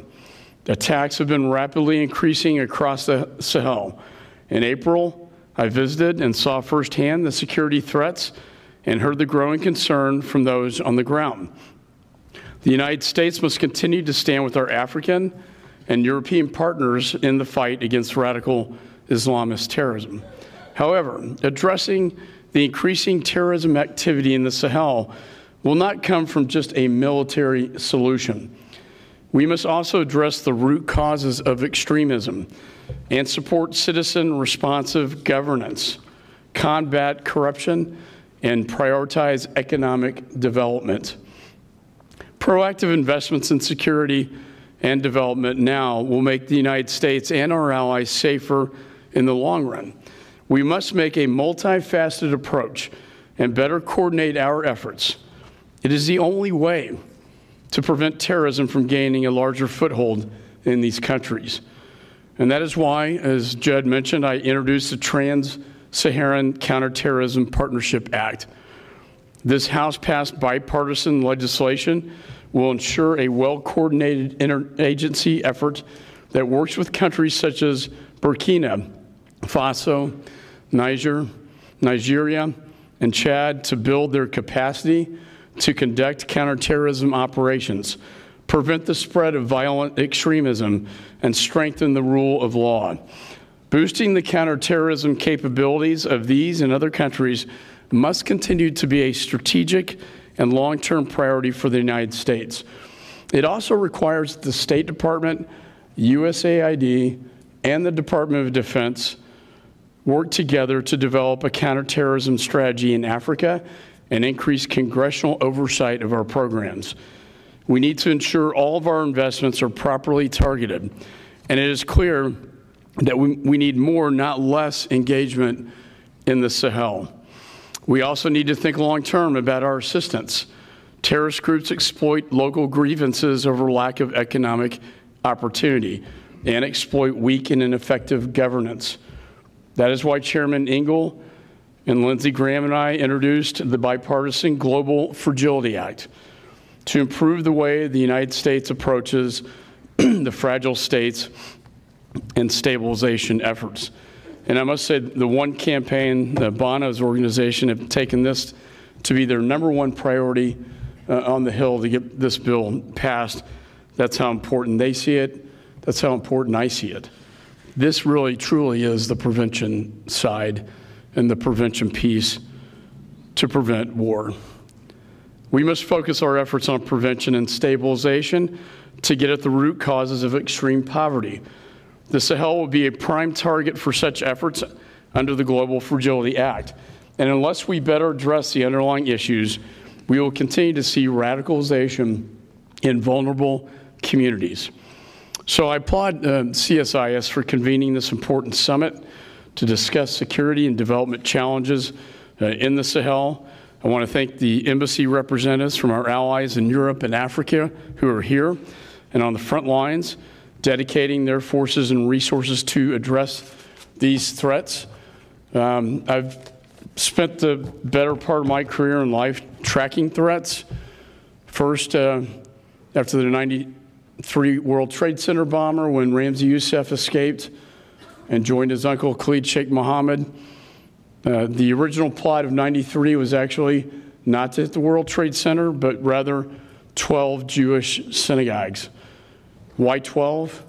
The 12 tribes of Israel. And then Ramzi escaped, went back to Pakistan, and plotted what was called the Bajoinka plot to bring down 12 airliners simultaneously with microbomb devices. Why 12? Because of the 12 tribes of Israel, their hatred of the Jews. He talked to his uncle, Khalid Sheikh Mohammed, about flying airplanes into buildings. He also attempted an assassination attempt on the Pope in the Philippines, unsuccessfully. But successfully, his uncle, Khalid Sheikh Mohammed, pulled off one of the worst terror attacks on American soil. So we never forget this day. We never forget what they did.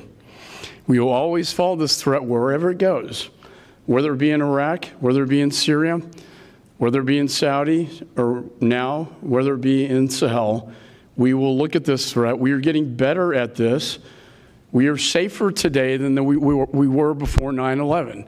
And that's important to say because a lot of people, they don't know. They ask me that, are we safer today? We are safer today. The apparatus we have put in place, the intelligence, connecting the dots, we are safer as a nation, but we need to do more with this threat to make sure another 9/11 never, ever happens again. Let us never, ever forget what happened that day. Thank you so much.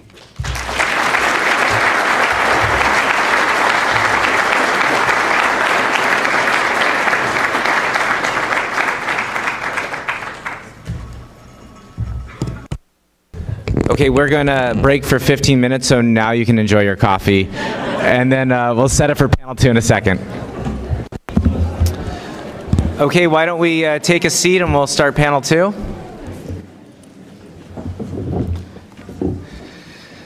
I have to say that I'm a bit intimidated. Panel 1 was a smashing success, and so I think there's a lot of pressure on us to meet the caliber of their insights and to perhaps answer some of their recommendations. But in panel 2, we're going to talk about the way forward, and we're very fortunate to have representatives of the United States government, Norwegian government, Netherlands government, Spanish government, and German government. And we're going to try something a little bit new for a CSIS Africa program event. I'm going to direct a question towards each of our panelists, and then we're going to open up for a very brief response from the others so that everyone has a bite at the apple. It is going to be incredibly successful or it will be a major failure. So please bear with us. So why don't we start with Heke Thiele, who is the Director of Civilian Crisis and Prevention and Stability in the German Foreign Office. You know, your government just recently talked with the French and the European Union about expanding the Sahel Alliance. Excuse me, say that again. So in July of 2017, you launched the Sahel Alliance, and it was an international coordination platform to do more and do better in the Sahel. So I think the best way to start off the panel is perhaps a little report card. What's working? What's not working? Many more countries have joined the alliance now. We have many envoys. Some of them are here today. There's also talk now of expanding the G5 Sahel to include ECOWAS countries. So how does this work in practice? Yeah. Thank you first for having me here, and thank you to the audience for sharing our interest in the Sahel region.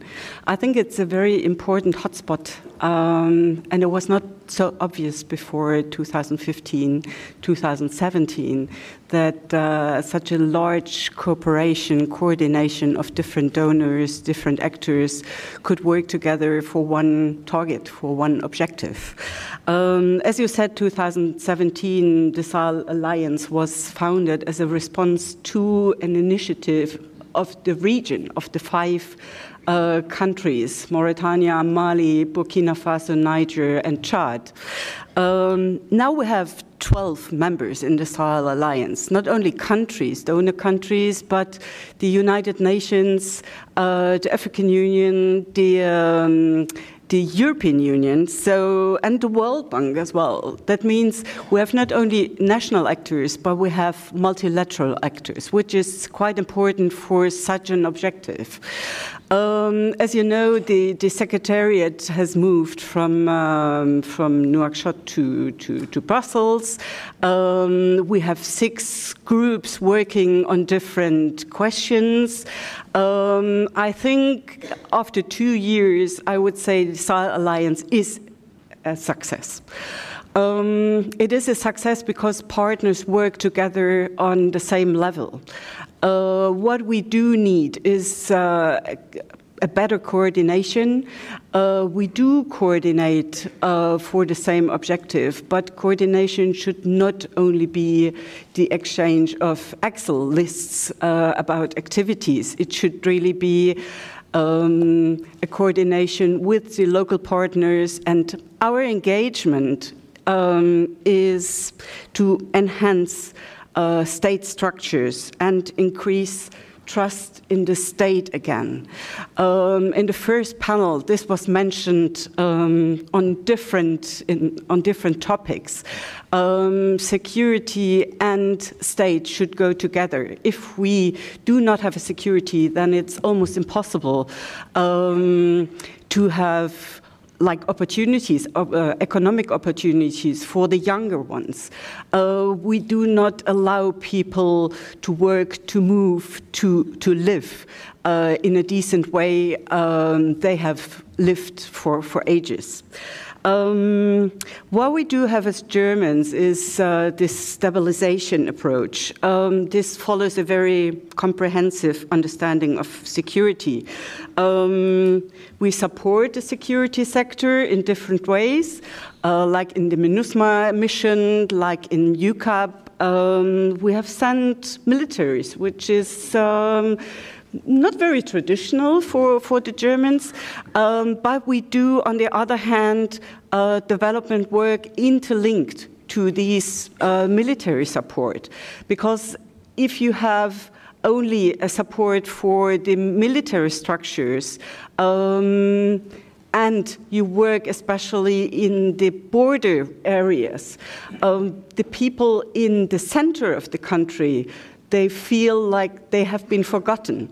There is no support for them, and therefore we see stabilization like for the security sector reforms, which talk about human rights too, which talk about the civilian duties of soldiers, and we have an approach to decentralization, that the state is seen in the regions and not only on the capital levels. Okay, thank you. Let's try this experiment. Do any of the panelists have anything that they would like to add to those initial opening points? Yes. Okay, please, go ahead. You're good. Is that ready enough? Yes, Yeah. ready enough.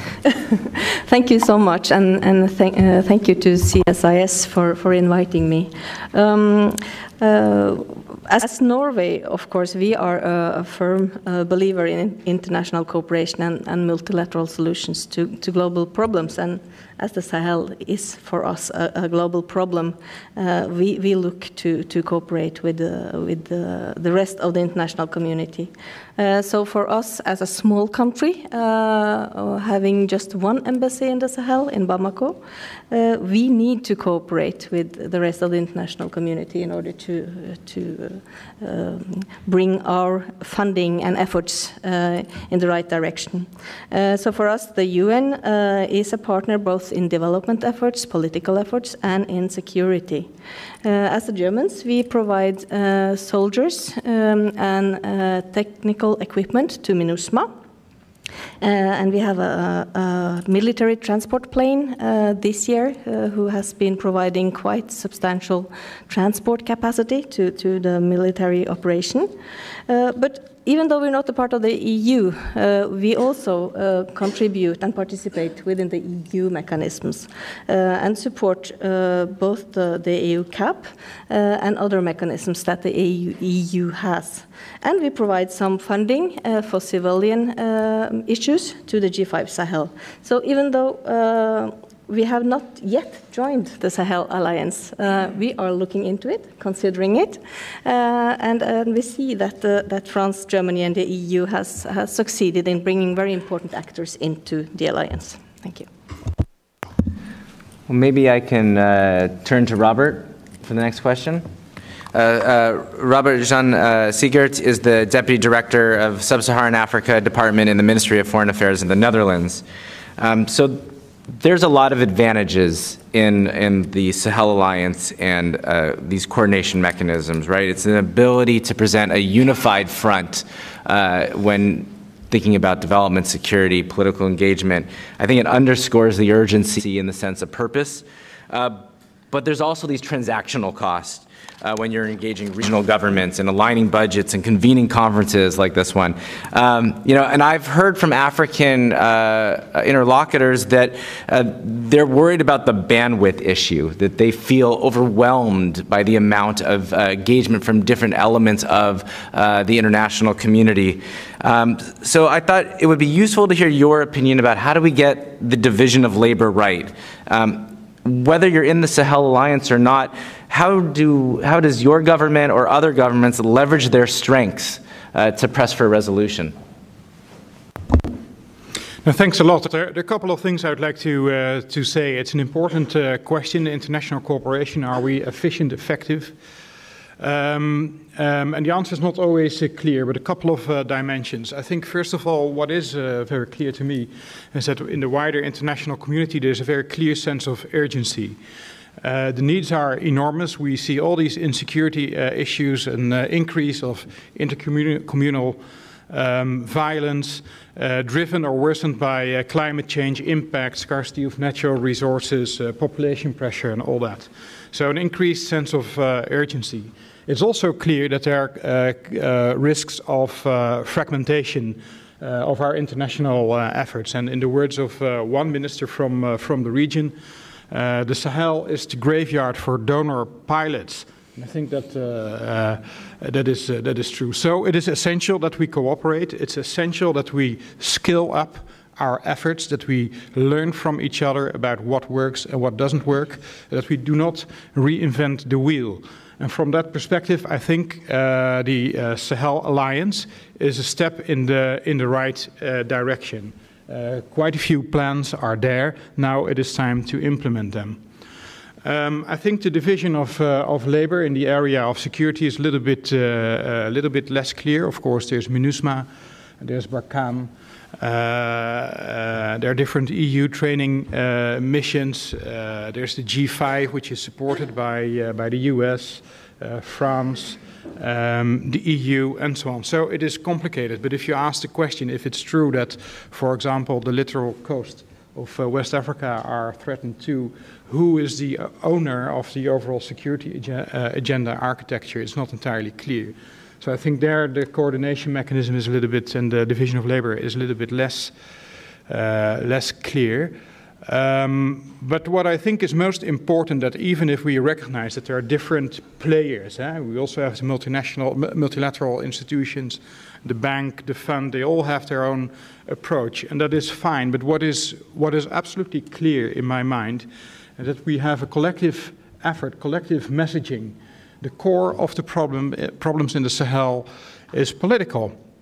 And we need to make sure, we need to get better, ensuring that our messages vis-à-vis the different governments and authorities are clear about the need to reform, the need to implement agreements, the need to make sure that there is adequate service delivery, that the rule of law is respected. In other words, that some sort of social contract is reestablished. Thanks. Robert, maybe I can press you and then the rest of the panel.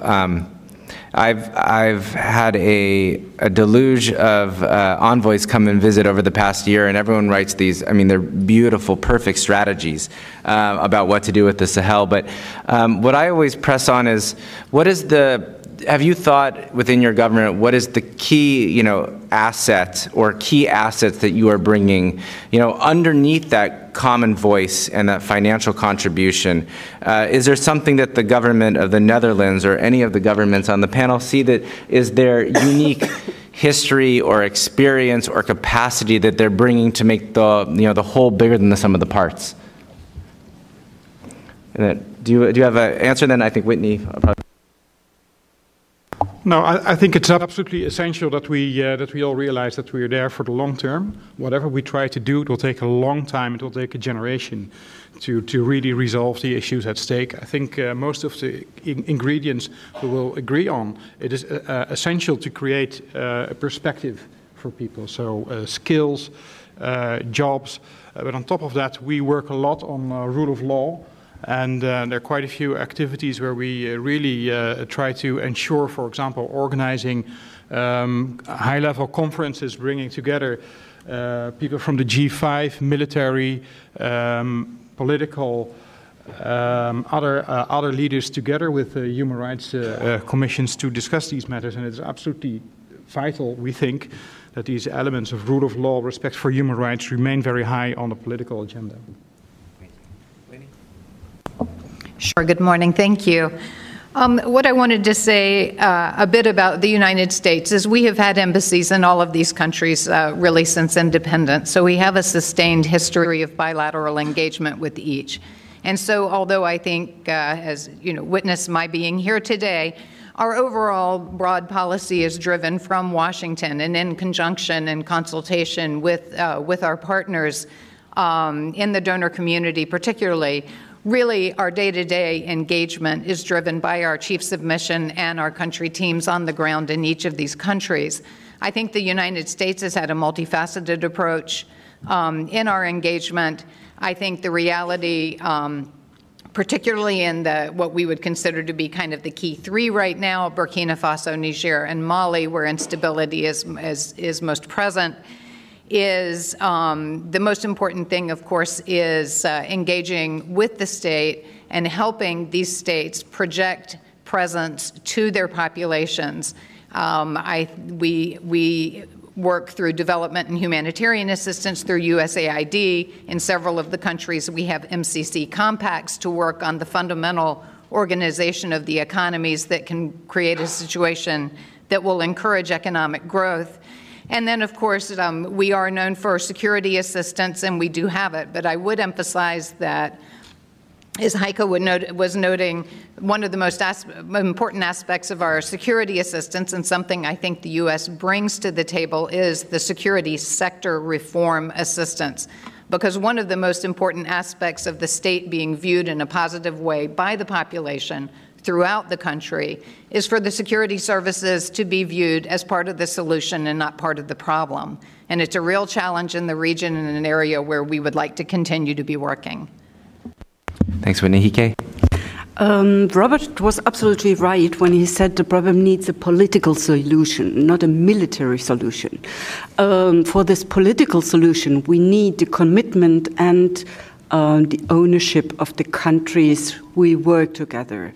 With all the weaknesses we know for the state structures, their first commitment and their first ownership was the initiative to work together and not to see their own national problem, but the problem and the challenges the region has. And we should not forget Chad, which is at the far end of this region and even concerned by other terrorist attacks from the other side in the Lake Chad Basin. That means we do not treat only one problem, we do need to treat two in the region, which is a big bow between the Sahel and the Lake Chad countries. It is right that it is a long-term solution needed. We talk about food security by climate change and, of course, by demographic growth, which is well known for the region for decades. What is the success story of the Sahel Alliance is that we share analysis. We share analysis not only between partners, but we share analysis between the countries concerned and us. And we have the same interest to beat non-democratics.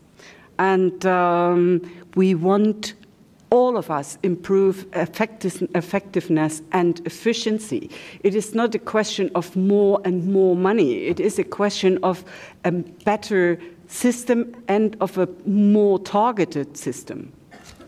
Thank you. Let me make sure Ambassador Antonio Torres and then Enrique Mora, you have an opportunity to answer this question.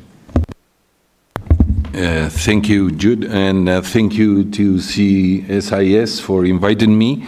I would like, first of all, to pay respect to the victims of 9/11, to whom we keep in our memories. And in this sense, Spain shares the grief with the United States, as we've been also attacked by terrorism very seriously. Concerning the Sahel, I must say that the Sahel is a priority region for Spain due to our geographic situation. The distance between Morocco and Spain is 10 kilometers across the Strait of Gibraltar. So any kind of instability in the area will affect undoubtedly not only the Maghreb, but also Spain and the rest of Sub-Saharan Africa. For example, there are already signs, very worrying signs of instability starting in countries such as Ghana or Benin. So the Sahel, it's becoming really a conundrum of all the problems and crises in the area.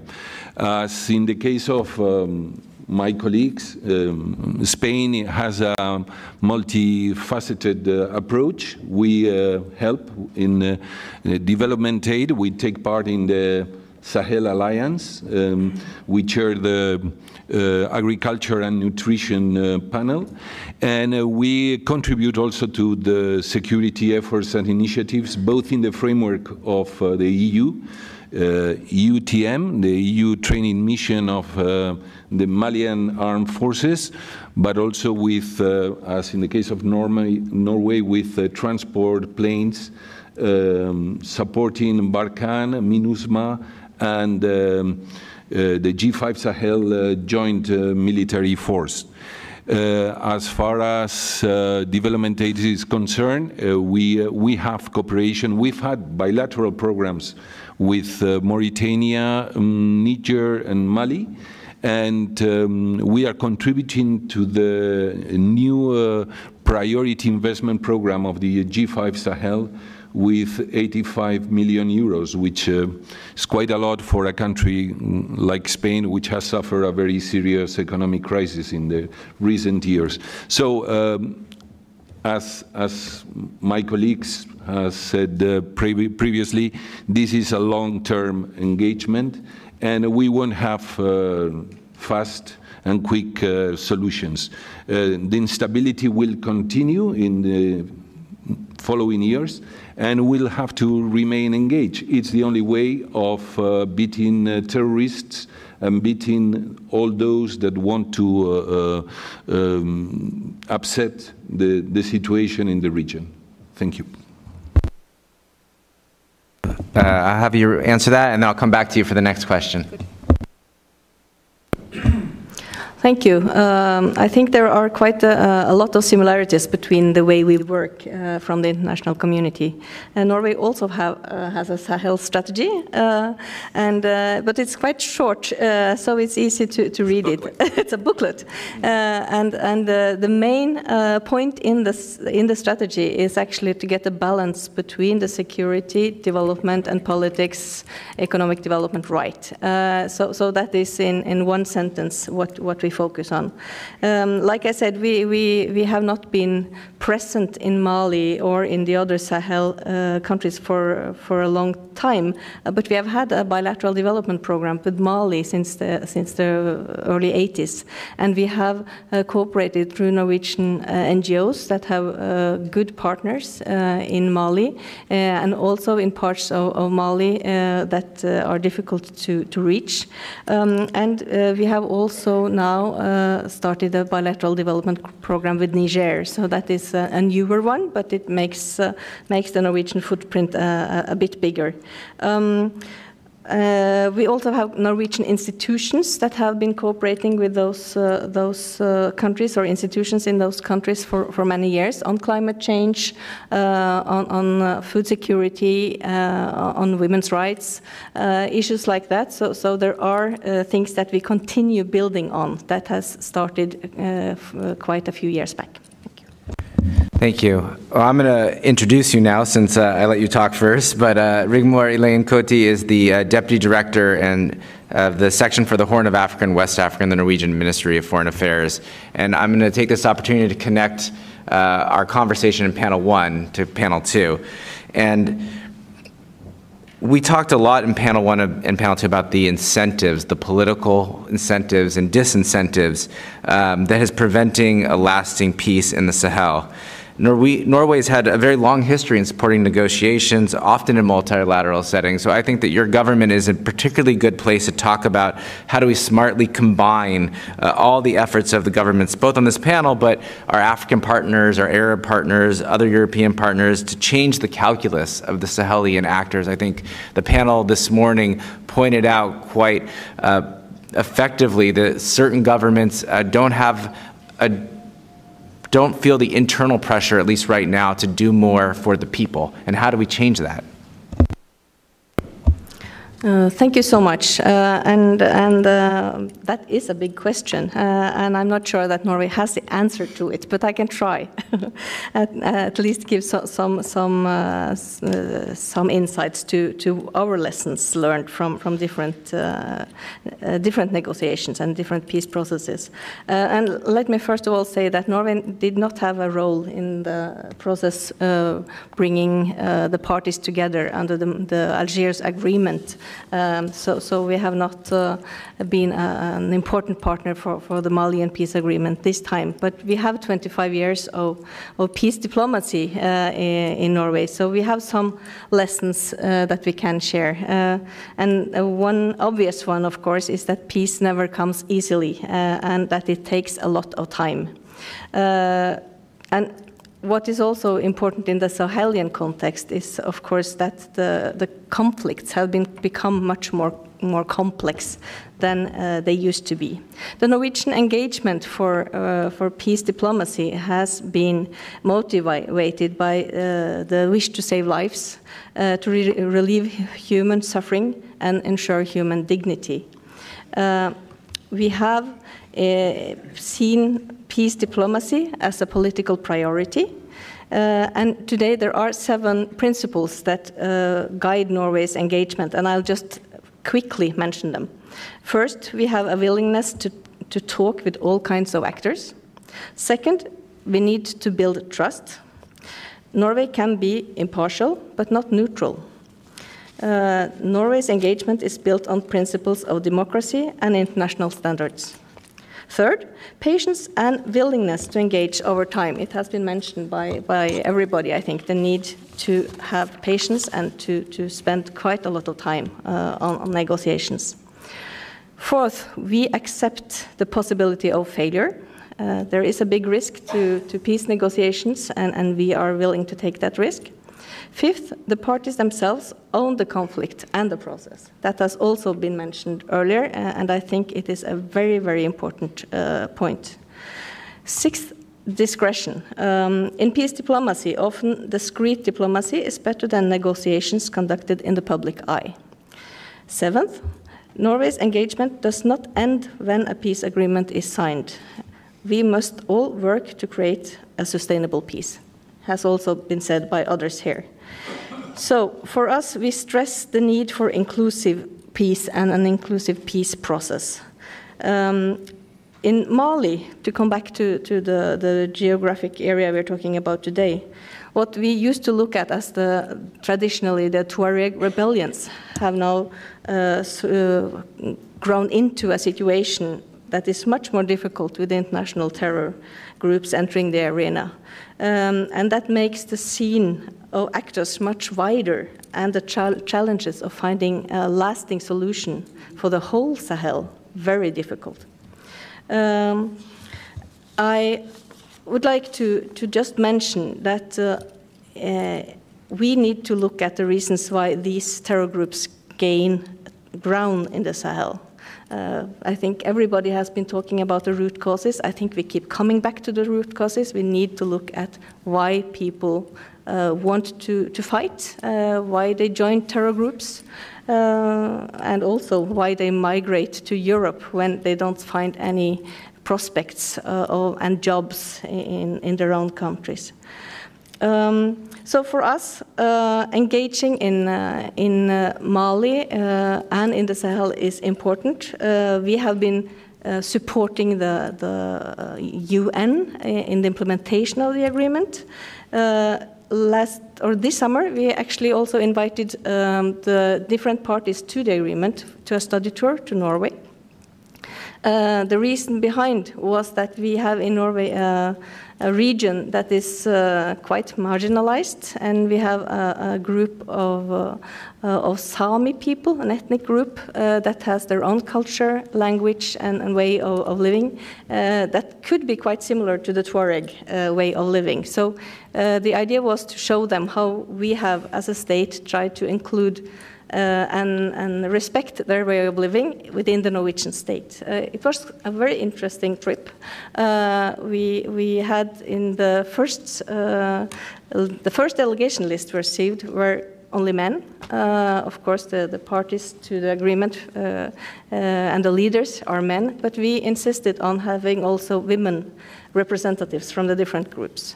That made the discussions with the different institutions in Norway much richer. And we heard also from the women participating that this was one of the first possibilities they have had to actually discuss with the leaders of the different movements in the same kind of forums. So we think that was a good way of including women in the group, putting a bit of pressure on the fact that we need to have an inclusive peace process. And we are now looking forward to see the report from the study tour to see what kind of conclusions they have drawn themselves from that trip. Yeah, I think I'll stop there. Thank you. You know, I want to open it up to the panel to talk about inclusiveness, which we heard a lot, both in your formal remarks and in panel one. Dasuba, I thought, made some really important points about where the Malian youth is. When I look across the Sahel, I see a very active political opposition in Burkina, calling for response to what's happening. I think Niger has a long history of that. In Mali, with the exception of wherever Imam Dicko goes, the Malian political class has been quiet about the problems in central and northern Mali. So this is really kind of, I want to broaden it out for anyone on the panel about the inclusiveness. How do we get the voices who are truly frustrated with the status more involved?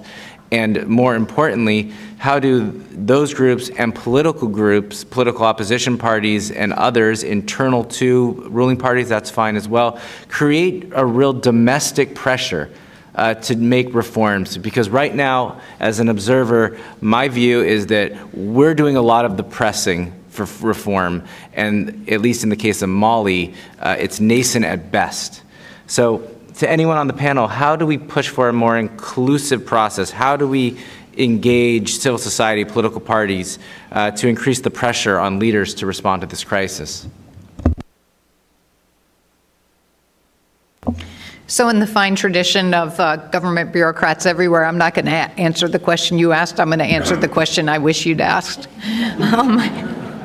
And it's really not to talk initially about inclusiveness, but I think that's an incredibly important, and I think in all of these nations over time, really development of vigorous and broad democratic institutions is incredibly important to success.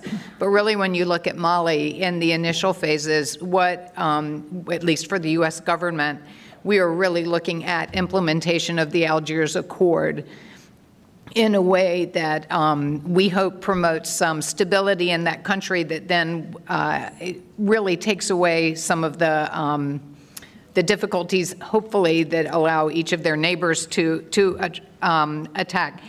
And I'm thinking inclusiveness more regionally now and looking at leadership because, yes, it's entirely, I mean, we as part of our diplomacy talk to the governments and certainly talk to the government of Mali at every level and encourage implementation, rapid implementation, and forceful implementation of the Algiers Accord and work with the others. But we also believe that that there are other actors in the region who are probably in many ways more important than we are, which is other leaders in the region, in the ECOWAS countries.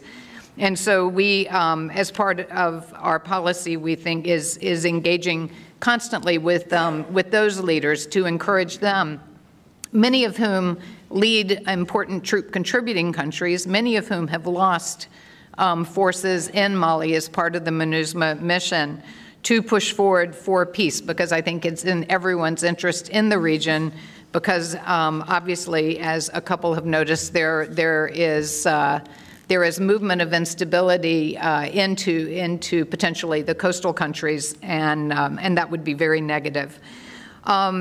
I would also note, and we're really encouraged by the leaders' ability to get together and talk to each other. So, for example, really looking forward to readouts from the ECOWAS Extraordinary Summit this weekend in Ouagadougou, where they will be talking about the security situation, among other things. Leave it there. Just two remarks. I think indeed it's essential that we engage effectively, not just with political leaders, but also with opposition. One of the steps we have taken to increase that dialogue is that we have opened embassy offices in Burkina and Niger and Chad, because we want to be represented everywhere in the region. We already had a substantial embassy in Bamako. But on top of the national and the regional level, I think it is important to also look for that inclusiveness and dialogue on a more local level. After all, the local levels where most of the conflicts are being exploited, where you'll find vulnerable youth that may be radicalized, and where the actual issues around service delivery need to be resolved. And one of the ways to do that is, for example, working through NGOs. We have some activities, for example, to help train, coach youth leaders in order to improve local accountability mechanisms. Just one word in addition to what my colleague said. We are lucky we have embassies in all the 5 countries, but very small embassies. But fortunately, there you can have contacts not only to the government, but to civil society, to the opposition in the parliament. And we can encourage, for instance, parliament members to use the Parliamentary Assembly in the ECOWAS for their efforts and for their causes to bring forward. What seems important to us is this triple nexus of humanitarian aid, development, and peace promotion. That means not only supporting security forces to do their job better, but to embed this into a whole system into a whole inclusive system where young people who do no longer accept the traditional systems and traditional leaders, they have their own hopes, they have their own work they want to do. They have to build their families, so they need a job, they need opportunities to live better. If these three parts of the nexus are interlinked, and we do not focus only on security forces. We do have a chance in the region. I'm going to turn to Antonio in a second, but I would be remiss if I didn't read just a short excerpt from the latest UN experts, panel of experts that just released in August, and I think this gets to the heart of what I'm pushing for here in the first panel. They said that the panel has noted a sharp increase in the manipulation of popular resentment against the Algiers Agreement. Political actors, opinion leaders, community activists, and media portrayed the agreement as a reward to minority communities from the north that would threaten the territorial integrity of Mali and render other communities vulnerable. And I think the report is fantastic, it's 100+ pages, but I think that gets to the heart of some of the things we talked about in both panels. But Antonio, let me ask you to respond to the question on the table, and then I'll come back to you for the next set. Thank you, Jude. I think that in order to move things forward, especially in Mali, one of the important things is to get on board civil society, and especially women and youth. Through the pressure of these groups, probably the local and national authorities will admit that they have to produce results, especially in the implementation of the Alger Agreement. One incredible thing about the process, the peace process, is that in the follow-up committee of this agreement, there's not one single woman. So there are only men, and in spite of the EU pressures to include representatives, women representatives, it hasn't been accepted by the different groups, not the platform, not the coordination, not the government. So there's no one single Malian woman in this process, which is a shame, I think. On the other hand, I must say that on a bilateral basis, we've been promoting and supporting the role of women in the Sahel, and especially in the framework of the G5 Sahel. We supported this process, and thankfully, in the last meeting in Niamey last year, this platform was created, and it was accepted by the G5 Sahel, so it's one of the organs, the official organs of the group now. So I think that these kind of initiatives could really contribute to the progress of the situation in the Sahel. Thanks. Excellent. So now let me formally introduce you. This was a bit awkward. Next time I will do that in the beginning. But Ambassador Antonio Torres Dulce, you're the Special Ambassador for the Sahel for the Spanish Ministry of Foreign Affairs. And the question that I want to ask you is about sanctions. So the UN extended its sanction regime in Mali to target those who delay the implementation of the 2015 peace agreement. The UNC members indicated that the sanctions have contributed and changed the behavior of a number of individuals. I thought you could start us off to talk about the efficacy of sanctions, and do we need to think about carrots as well as sticks? To begin with, you know that this sanctions regime was introduced by the Security Council by its resolution 2374 in 2017. Basically, it consists on a travel ban and an asset freeze of the persons which hinder the peace process in Mali or take any kind of action against its implementation.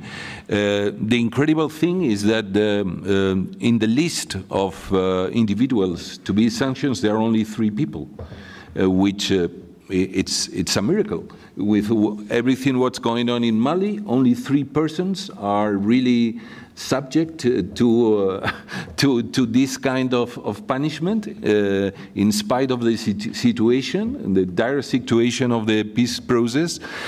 So I think that a lot of reflection must be taken within the sanctions committee of this regime, because I think that there's something which is not being done properly. As far as incentives is concerned, well, I think that even the fact of not including people in the list of these sanctions is already an incentive. So I think that we should try to increase the list to enlarge it. And then perhaps this would be more a stick than a carrot, because if we are not honest with ourselves, we do not admit that there are many other actors, that they are hindering the process, we will not improve, we will not advance at all. So I think that I would prefer more sticks in this case and less carrots. I think that the international community has already offered a lot of support, a lot of carrots for the process. As I said before, it seems that many of the actors in Mali are more interested in the process than in the outcome of the process. And without a little bit of positive incentives in the sense of deterrence, in the sense that if you don't want to get to appear in this list and be subject to this kind of very mild sanctions on the other hand, you probably will be on the papers in the United Nations. I hope in the near future we can have a larger conversation about the efficacy of sanctions, but we'll have to save that for another day. What I do want to open up to the rest of the panel is building on Antonio's points about what are the next steps. How do we think about sanctions and carrots going forward?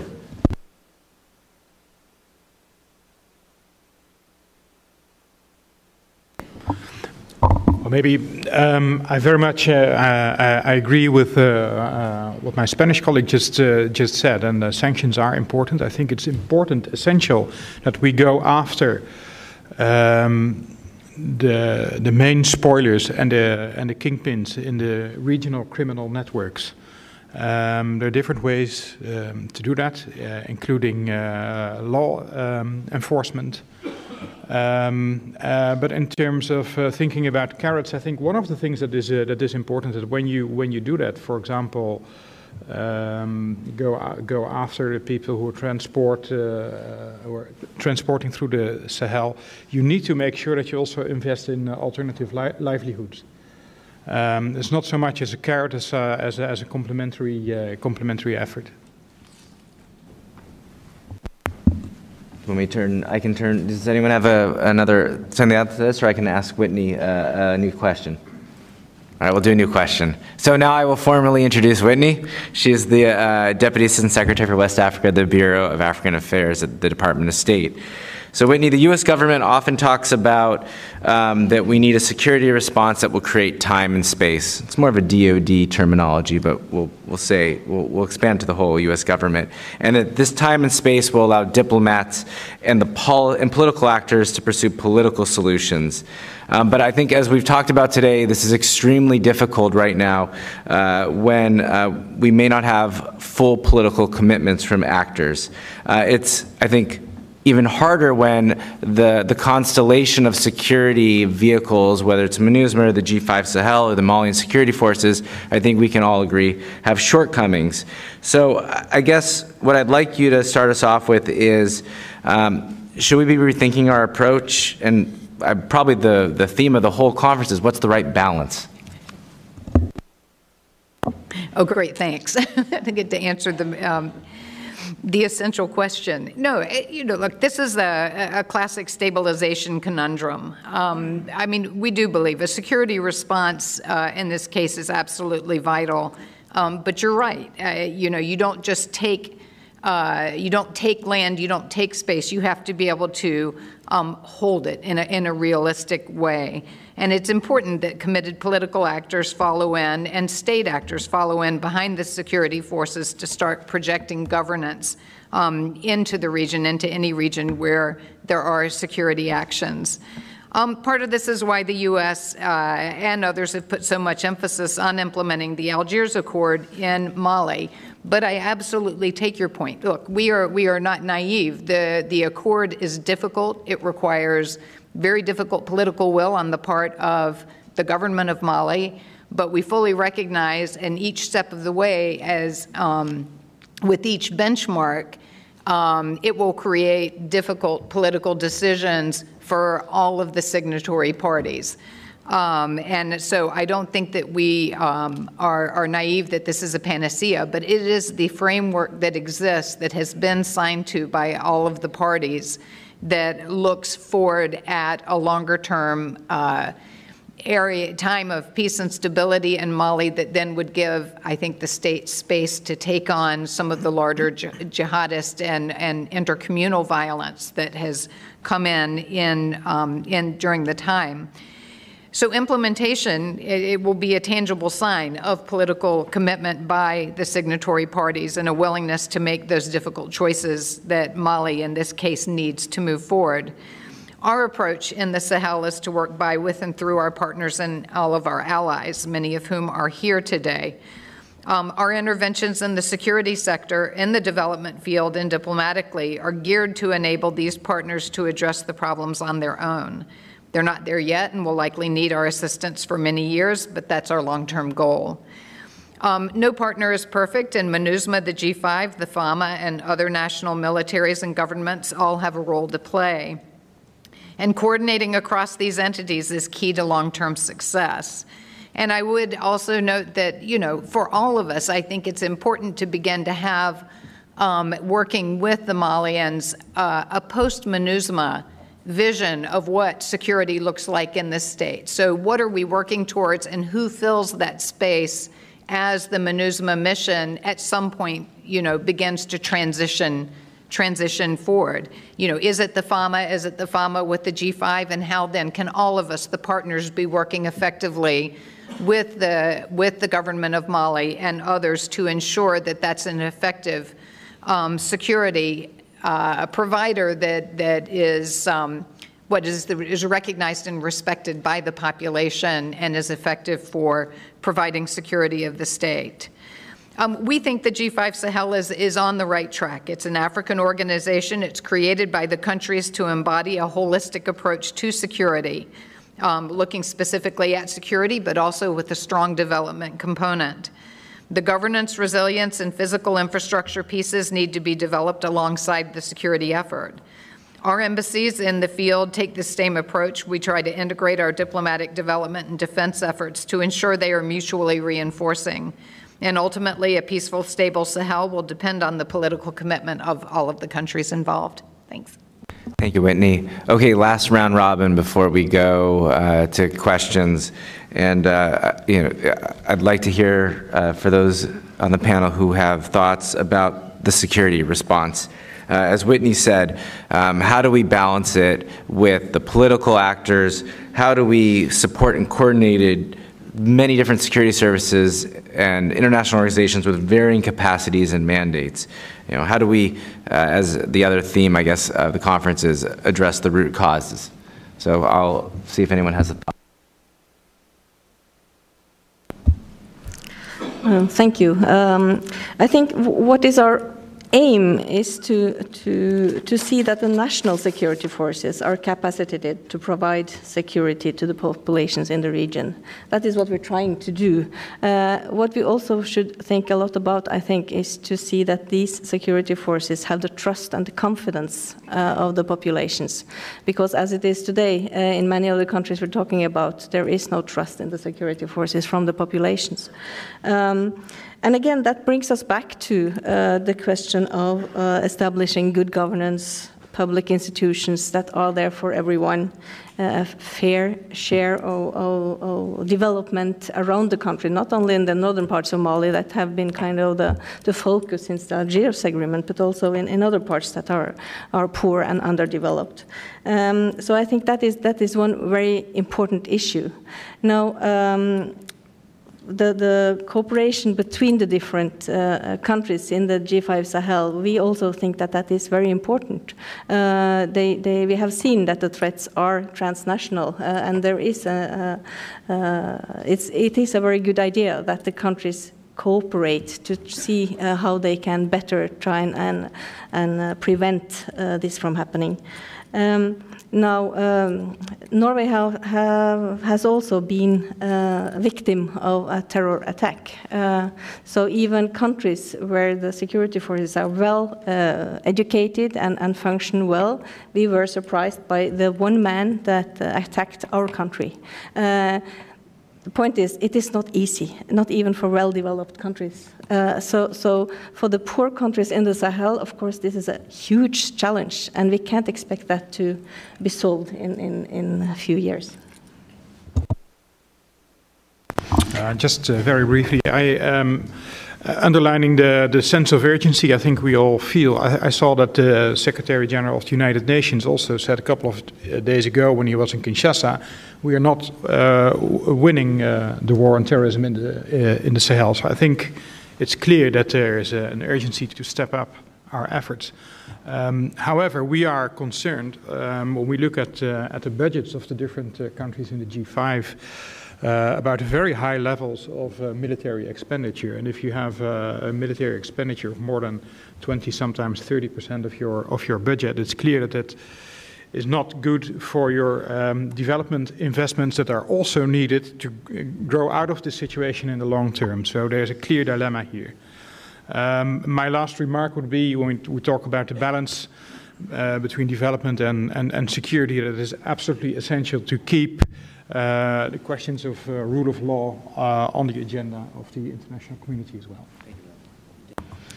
I think the crucial question for the whole situation is, terrorism is the source or is it a symptom of what is happening in the region? And we are convinced that it is a symptom. And there are some studies raising up questions about bad behaviors of national security forces, which was followed by radicalization and recruiting young people for these terrorist groups. So when we talk about supporting security forces, we have to focus on this behavior too. It is not only the money we give, or it's not only the structures we have to change. Security forces should understand themselves as part of the population and should protect their population and not make the situation more difficult, more complicated, more complex. Only supporting security forces could be even, or could have even reverse effects. Therefore, it should always be embedded in different activities we have around. And as you may know, the G7 have in Biarritz, they made a new proposal. And I think our Chancellor and President Macron will present the proposal to the General Assembly of the United Nations in the coming days, because we are convinced Sahel Alliance is not enough if we want to have a success on the long term. We have to do more, and we have to do it with the G7 and all our partners, and even find new partners for this region. Thank you. Antonio? Thank you. I fully share the point of view expressed by our German colleague. The G5 Sahel is a very positive initiative in the sense that it's an initiative taken by Sahelian states on their own, which is very, very courageous, considering the lack of resources, all the difficulties that they are suffering. But at the same time, from Spain, we believe that they don't have the means, they don't have the resources to confront the threat that they are facing at present. In that sense, and taking into account that 3 of the G5 Sahel countries are already ECOWAS countries, we would favor the cooperation of the G5 Sahel with ECOWAS in order to try to limit and stabilize and control these threats. At the same time, terrorism is a transnational phenomenon which is threatening the whole region. It's not only affecting the G5 Sahel countries, and it's risking to spill over all around the region. So I think it's in the best interest of not only the Sahelian countries, but also of the West African countries, that there's a stronger cooperation between them and ECOWAS in that sense. Thank you. Thank you. Well, I had almost an hour to ask hard questions. Now it's your turn. So we have just a little time. I saw a hand pop up right there, and then we'll do a couple more rounds. Well, the mic will be coming shortly. I also have the disadvantage of not seeing the Q&A from the first panel, so, you know, share the love around. Please don't cheat and ask questions throughout all the panels. Thank you, Jude. My name is Abdallah Wafi. I'm the ambassador of Niger to the United States. I have two questions. The first is, we heard about the situation in Mali. I thought that it was a summit on the Sahel region. The second observation I want to make is that, you know, when Heke talks about political solution, in my country, Niger, we don't have any armed groups, we don't have any militia, we don't have any Boko Haram in the eastern part of the country. Is the foreign group. Mujawu Akmi, as the honorable congressman said, 10,000 foreign fighters in our region. Mm-hmm. What kind of political solution can we have with them? Coming from Syria, coming from Iraq, coming from ISIS? No, I think we should think about having a holistic approach, and a comprehensive approach to deal with this threat. We do recognize, you know, when it comes to human rights, good governance, women empowerment, and some challenges like, you know, the fast-growing population. But that having said, I think, I mean, the security approach, the security situation is, you know, we have to remove these security threats. We cannot negotiate with foreign armed groups. My country, Niger, we have been attacked by some militias, some armed groups, because Kidal, Meneka are, you know, the stronghold of these armed groups, including those who are part of the peace process. So we have to fix all these issues. And I would like to take the opportunity to thank all of you for the Alliance of Sahel, for your support, including, I mean, for those who have troops on the ground, the American, for providing us trainings and equipment, and Barkhane and all the others, Germany. But ultimately, we need, the G5 Sahel need to be supported when it comes to the military operations. We want to do the job ourselves.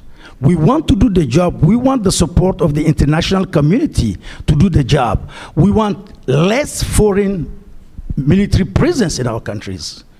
We want, you know, experts to train our troops, to support our troops, but not to do the job.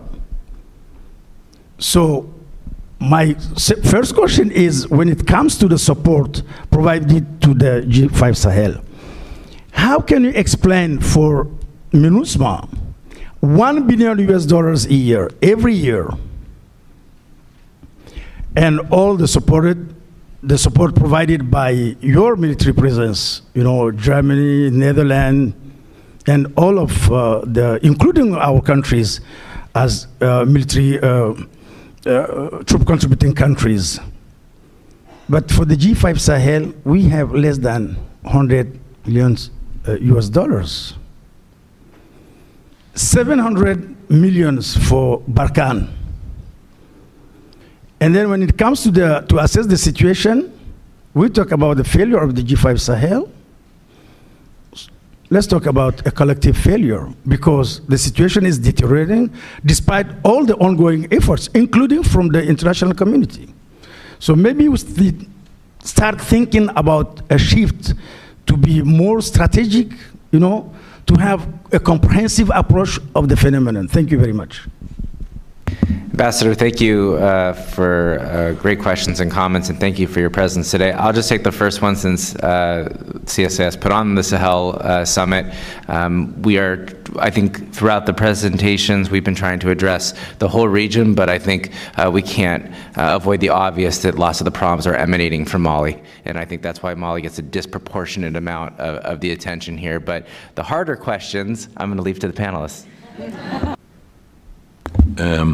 I would like to react to the ambassador's intervention. I've been to your country, to Niamey, several times, and I think that you are doing an excellent job in both fighting terrorism and helping your population to develop and to create jobs, which is, in the end, I think one of the center parts of this fight against terrorism. If there are no opportunities for young people, well, they will tempted. They will be tempted to join the terrorist groups. So it's I think we have to work in both sides, both the security and the development aid.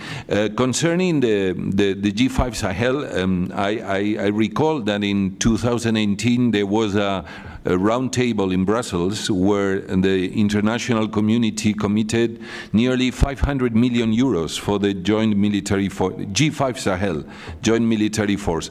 It's true that the money is dripping slowly, and it's coming to the joint military force through equipment, new equipment, which is being provided to the different countries. So, I mean, something is being done. You are not being abandoned. At the same time, I know that you are uncomfortable with the cooperation from foreign nations, but the problem is that the situation affects the whole region. It's not only Niger, it's not Mali, it's not Mauritania. It's the whole region, and with a very serious risk of spillover both to the north and both to the south. So we are working side by side with you, but also in our own interests, because I tell you, Spain is in the first line in the South Mediterranean, so we are really scared about the situation. Thank you. Thank you, Ambassador, for good comments and a very pertinent question as well. Norway is one of the countries that have get pledged and has contributed money to the G5 Sahel, but to the civilian side. That is always our solution when it comes to regional forces that do not have a UN mandate. It is difficult for us, even if we would like to contribute more money for the military side. We don't have budgets put up that way. So that's a very technical answer to the question. But I think this is a discussion that needs to be brought up, not only for the G5 Sahel, but also other regional African forces, because you point the finger at a very important thing. When African countries actually try to find solutions with their own means, the international community is not always there to back it financially. So, thank you. I think there are two approaches. The first one is to support G5 Force Conjointe, because they are the troops from your countries. And to give them material, to give them training, like Germany supports the school of the peace school in Bamako, where these forces are trained. And there is the other side, that national security forces should be supported too, because in G5 Force Conjointe, we do support forces along the borders, just to stop terrorists coming over, the spillover effects which we have in the region. National security forces, police, army, gendarmerie, they need support too, because as you said, as my colleague Robert said, if you finance those to a certain limit, then this money is missing for development work, for instance. I think those are answers, or those are questions you asked in the bilateral cooperation, and we use Sahel Alliance and maybe the new partnership as well to give you more support and more training for the national security forces, for the national side.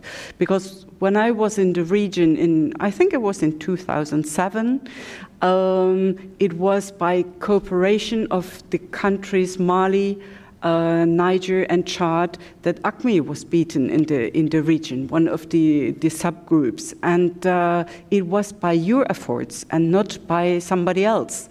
But I think the problem today we have is different. It is not just one group. There are 10, there are 100, there are subgroups in different regions. They are joining farmers in the south, in the north of Benin. So it is the coordination and the cooperation between you and us which can have a peaceful solution.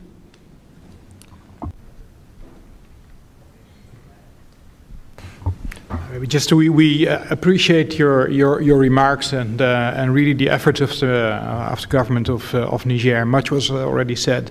It's important, of course, that the international community really helps the G5 to be as operational and as effective as possible. Much was said. I would like to mention that there are also different EU training missions in the area that also play a role trying to build up the capacity of the military in the region. Thanks. Sure, Mr. Ambassador. I think what we would say is we can only really commend the government of Niger's commitment to security of its population. You're facing challenges on two fronts from Boko Haram and ISIS West Africa and the Lake Chad region near Difa, as well as direct threats from the tri-border region and Tillaberi, and yes, we do not forget certain levels of instability in Libya to your north. I think for the United States, our perspective is we have worked generally bilaterally. We have tried to provide the security assistance to each of the G5 Sahel members to ensure that each of them then determines what its needs are, working with us, and then is prepared to take those that additional capacity and put it towards the joint force. And we hope we can continue to do that going forward. Thanks, Whitney. We probably privilege this part of the room more often. So do we have a question on this side? Yes, please go ahead. Hi, Marilyn Shapley with Catholic Relief Services, and really appreciate the comments and the dialogue today. I was hoping to hear more about Benin and Togo and this threat expanding to the coastal West African states. Early warning systems are oftentimes in effect, but it's hard to heed the warning when we already have so many crises. So are there things that the coastal states and civil society in those states should be thinking about now and doing now? And are your countries supporting that bilaterally or multilaterally? Thank you. I think just to be mindful of time, maybe I'll take just 2 or 3 more questions. So I want to take one from this side of the room. Yes, sir. And then we'll do one more from the middle, and then I think then we can wrap up all the questions. Sir. My name is Mathieu Béré. I worked in Burkina Faso with USAID as a peace and governance specialist managing CVE projects. And now I am back here in the US for a doctoral program at George Mason University. There has been much talk about coordination of donors and collaboration with local partners. This is something that we have been talking much about whenever we meet as partners and representative of donors back in the field. And for instance, in Burkina Faso, there has been a framework that has been established called sectorial dialogue frameworks, through which donors come together, they share experiences, they share updates about their activities in different regions of the country, and they meet with local government ministries to see what to do after that, next steps. But the key problem has been putting together resources. Violent extremism has important structural drivers that cannot be dealt with in the framework of 1 to 5 years projects. And in 1 and 5 years, you cannot resolve the problem of unemployment and poverty in the country. You need more time. And with $1–2 million for each project, you don't go far. So how do you put resources together by taking into account the specific foreign policy goals of each donor country and also the different fiscal budgets? Thank you so much. And then we'll do one more question up here in the front.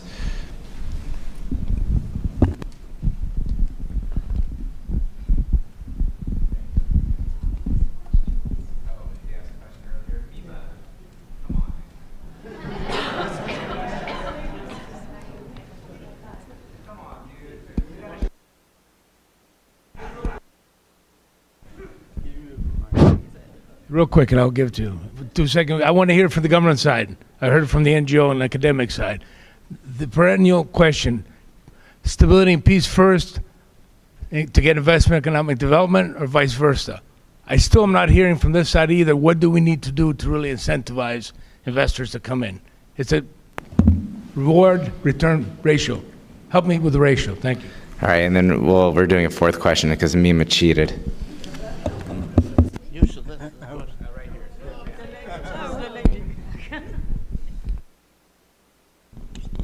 Thank you for the call for equity.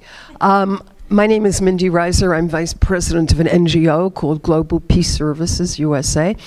I wanted to have you speak a little bit about support for education. That's implicit in what was said here, but I want it to be explicit. All of your countries have development agencies. Some are more vibrant than others. We need to find ways to enable people to develop skills for the 21st century, and that involves familiarity with IT, it involves new kinds of skills in manufacturing, such that that world is now going. It involves education in the humanities, which are useful to understand the culture and traditions. What are your countries doing? We have exchange programs. Once upon a time, I worked for the Fulbright program, so I know that that work can be very useful. So talk a little bit about exchange programs, training programs, and support for higher and technical education in the countries we're talking about. The higher education institutions need help, and there are wonderfully talented people, but they need more opportunities to develop their skills and their resources. Thank you. Okay, a lot on the table. We're going to start with Antonio, but there was questions about early warning for the littoral countries, questions about how do we support local initiatives to better coordinate Mima's question, which he snuck in there about economic engagement, and a good question about education. So pick which ones that you feel for best position. The one concerning economic development and security. Well, I think both go hand in hand. So without security, there won't be any sort of investment, any sort of economic activity. So it's the basis. It's the basis for putting these societies back to work and creating jobs for youth. So without that, I don't think there's any future for all these countries. At the same time, I think that you must invest. Well, you cannot invest anything during all this period, in spite of instability and all that. You have to support all these countries. So to finish, I think that security is the main urgency at this moment in the region. Mm-hmm. Yes. Thank you. There is a variety of questions and difficult to answer all of them. But let me just follow up on the private sector and investment side. As my colleague from Spain has pointed to, the security situation is of course difficult and makes it risky for private sector investments. We have a few Norwegian companies that actually look at the Sahel, one in solar systems that have obtained a contract in Mali, and they are there and trying to develop it, but we are getting back to one thing is the security, but the other is the good governance part of it. If the countries are not able to provide a conducive business climate and you know allow the businesses to establish and know that what they are investing in will stay for some time and that they will have conditions that they can relate to, it is very difficult. So I think the businesses that are actually investing in countries where the situation is like it is in Mali, they take a lot of risks, and I think we should actually congratulate them for that. On education, I think for the Norwegian development programs in Mali and Niger, we have a lot of focus on education, girls' education, but it's mostly in the primary school. We also have supported some programs through NGOs that are kind of picking up the youth that has left school and need to come back. So there is a focus on that as well, and we have had academic cooperation between Norwegian universities and universities or research institutions in both Niger and Mali. And we are now starting to think about a new exchange program. We used to have it with African countries previously. It has been stopped for quite some years, but we are now looking at it again. So that might be something positive, at least also for the Sahelian countries. Thank you. I would like to answer the questions about the coastal countries. We have been talking about cooperation not only between the G5 countries and partners from the north, but as we've said, cooperation between the Sahel countries and ECOWAS, where they are all members, is crucial to the development to the coastal countries. If information are not shared, if there is no cooperation on security, on the security side, of course the coastal countries will be a kind of surprise, but this is not necessary. I know that Niger is very active in ECOWAS, so there are good structures and I would say good incentives to bring the coastal countries in this process and to work with them and to work with the partners as well.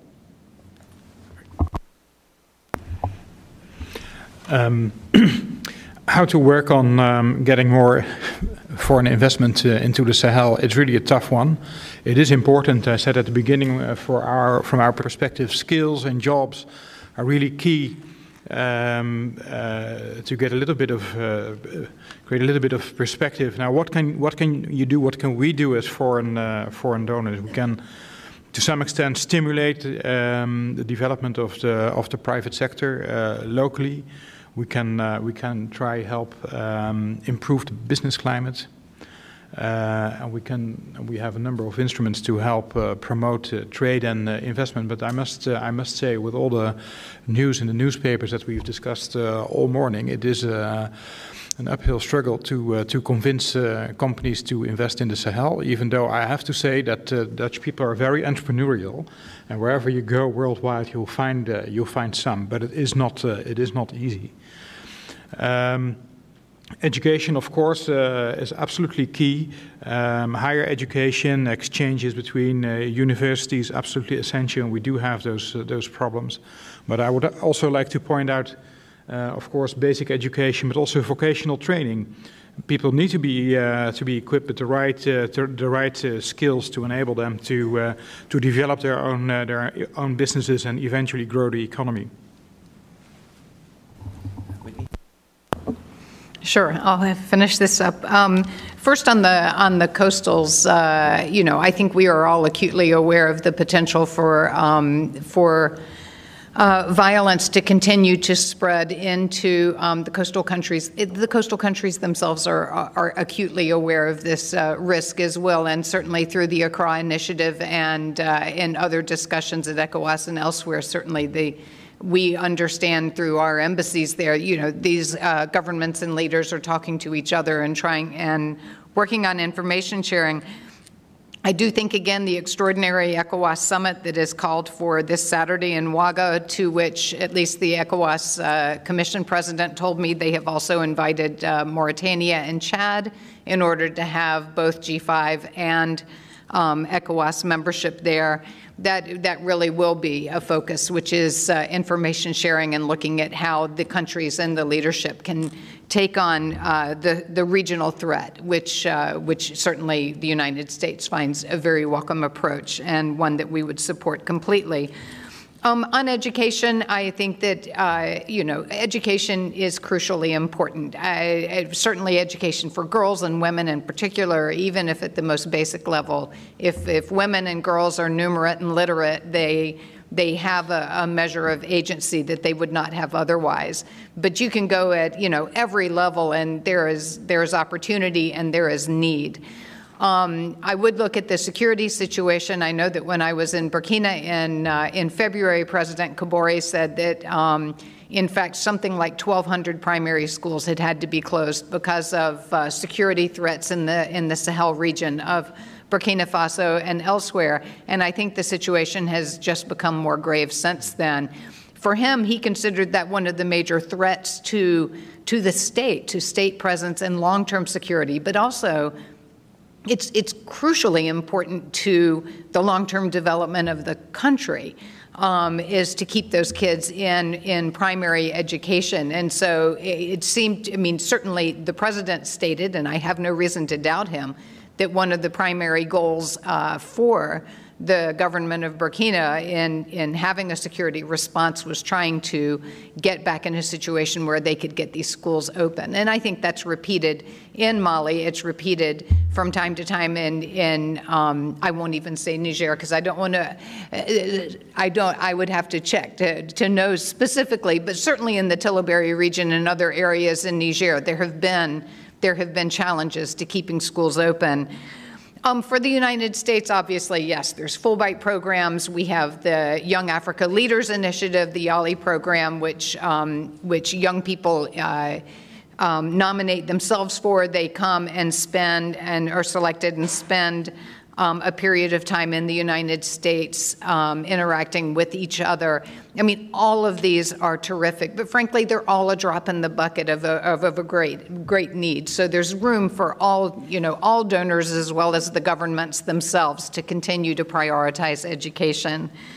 The last piece, just because I'm an econ officer, I training and have done a lot of econ work in the region over my career. And I can't help but do a little econ officer nerd out. The reality is trying to match potential investors and opportunities is always a challenge. There are opportunities in the Sahel region. They have strategic minerals. There are agribusiness opportunities. There are all sorts of things that are there. There are a couple of things. One is from the governments themselves is creating an investment environment that is predictable and attractive to investors. That's a requirement for a state government. It's not something we can do for anyone. The second thing then is looking for ways to match opportunities and potential investors, and particularly in the Sahel, looking for investors that have perhaps a little higher risk tolerance in looking for reward. But again, some of that is are any of our governments and our businesses working together with the host governments. But it's something that we do every day. It's an imperfect process, but it is something we work on. But you know that. Thank you. Thank you, Whitney. Well, we are at the end of our Sahel Summit. I am really quite pleased with such a large turnout here at CSIS. We hope this is the beginning of a conversation, not a one-off. Let me please thank both of our groups of panelists for Session 1 and Session 2, Representative McCall, and truly all of you for coming and spending the morning with us. Please join me in a round of applause.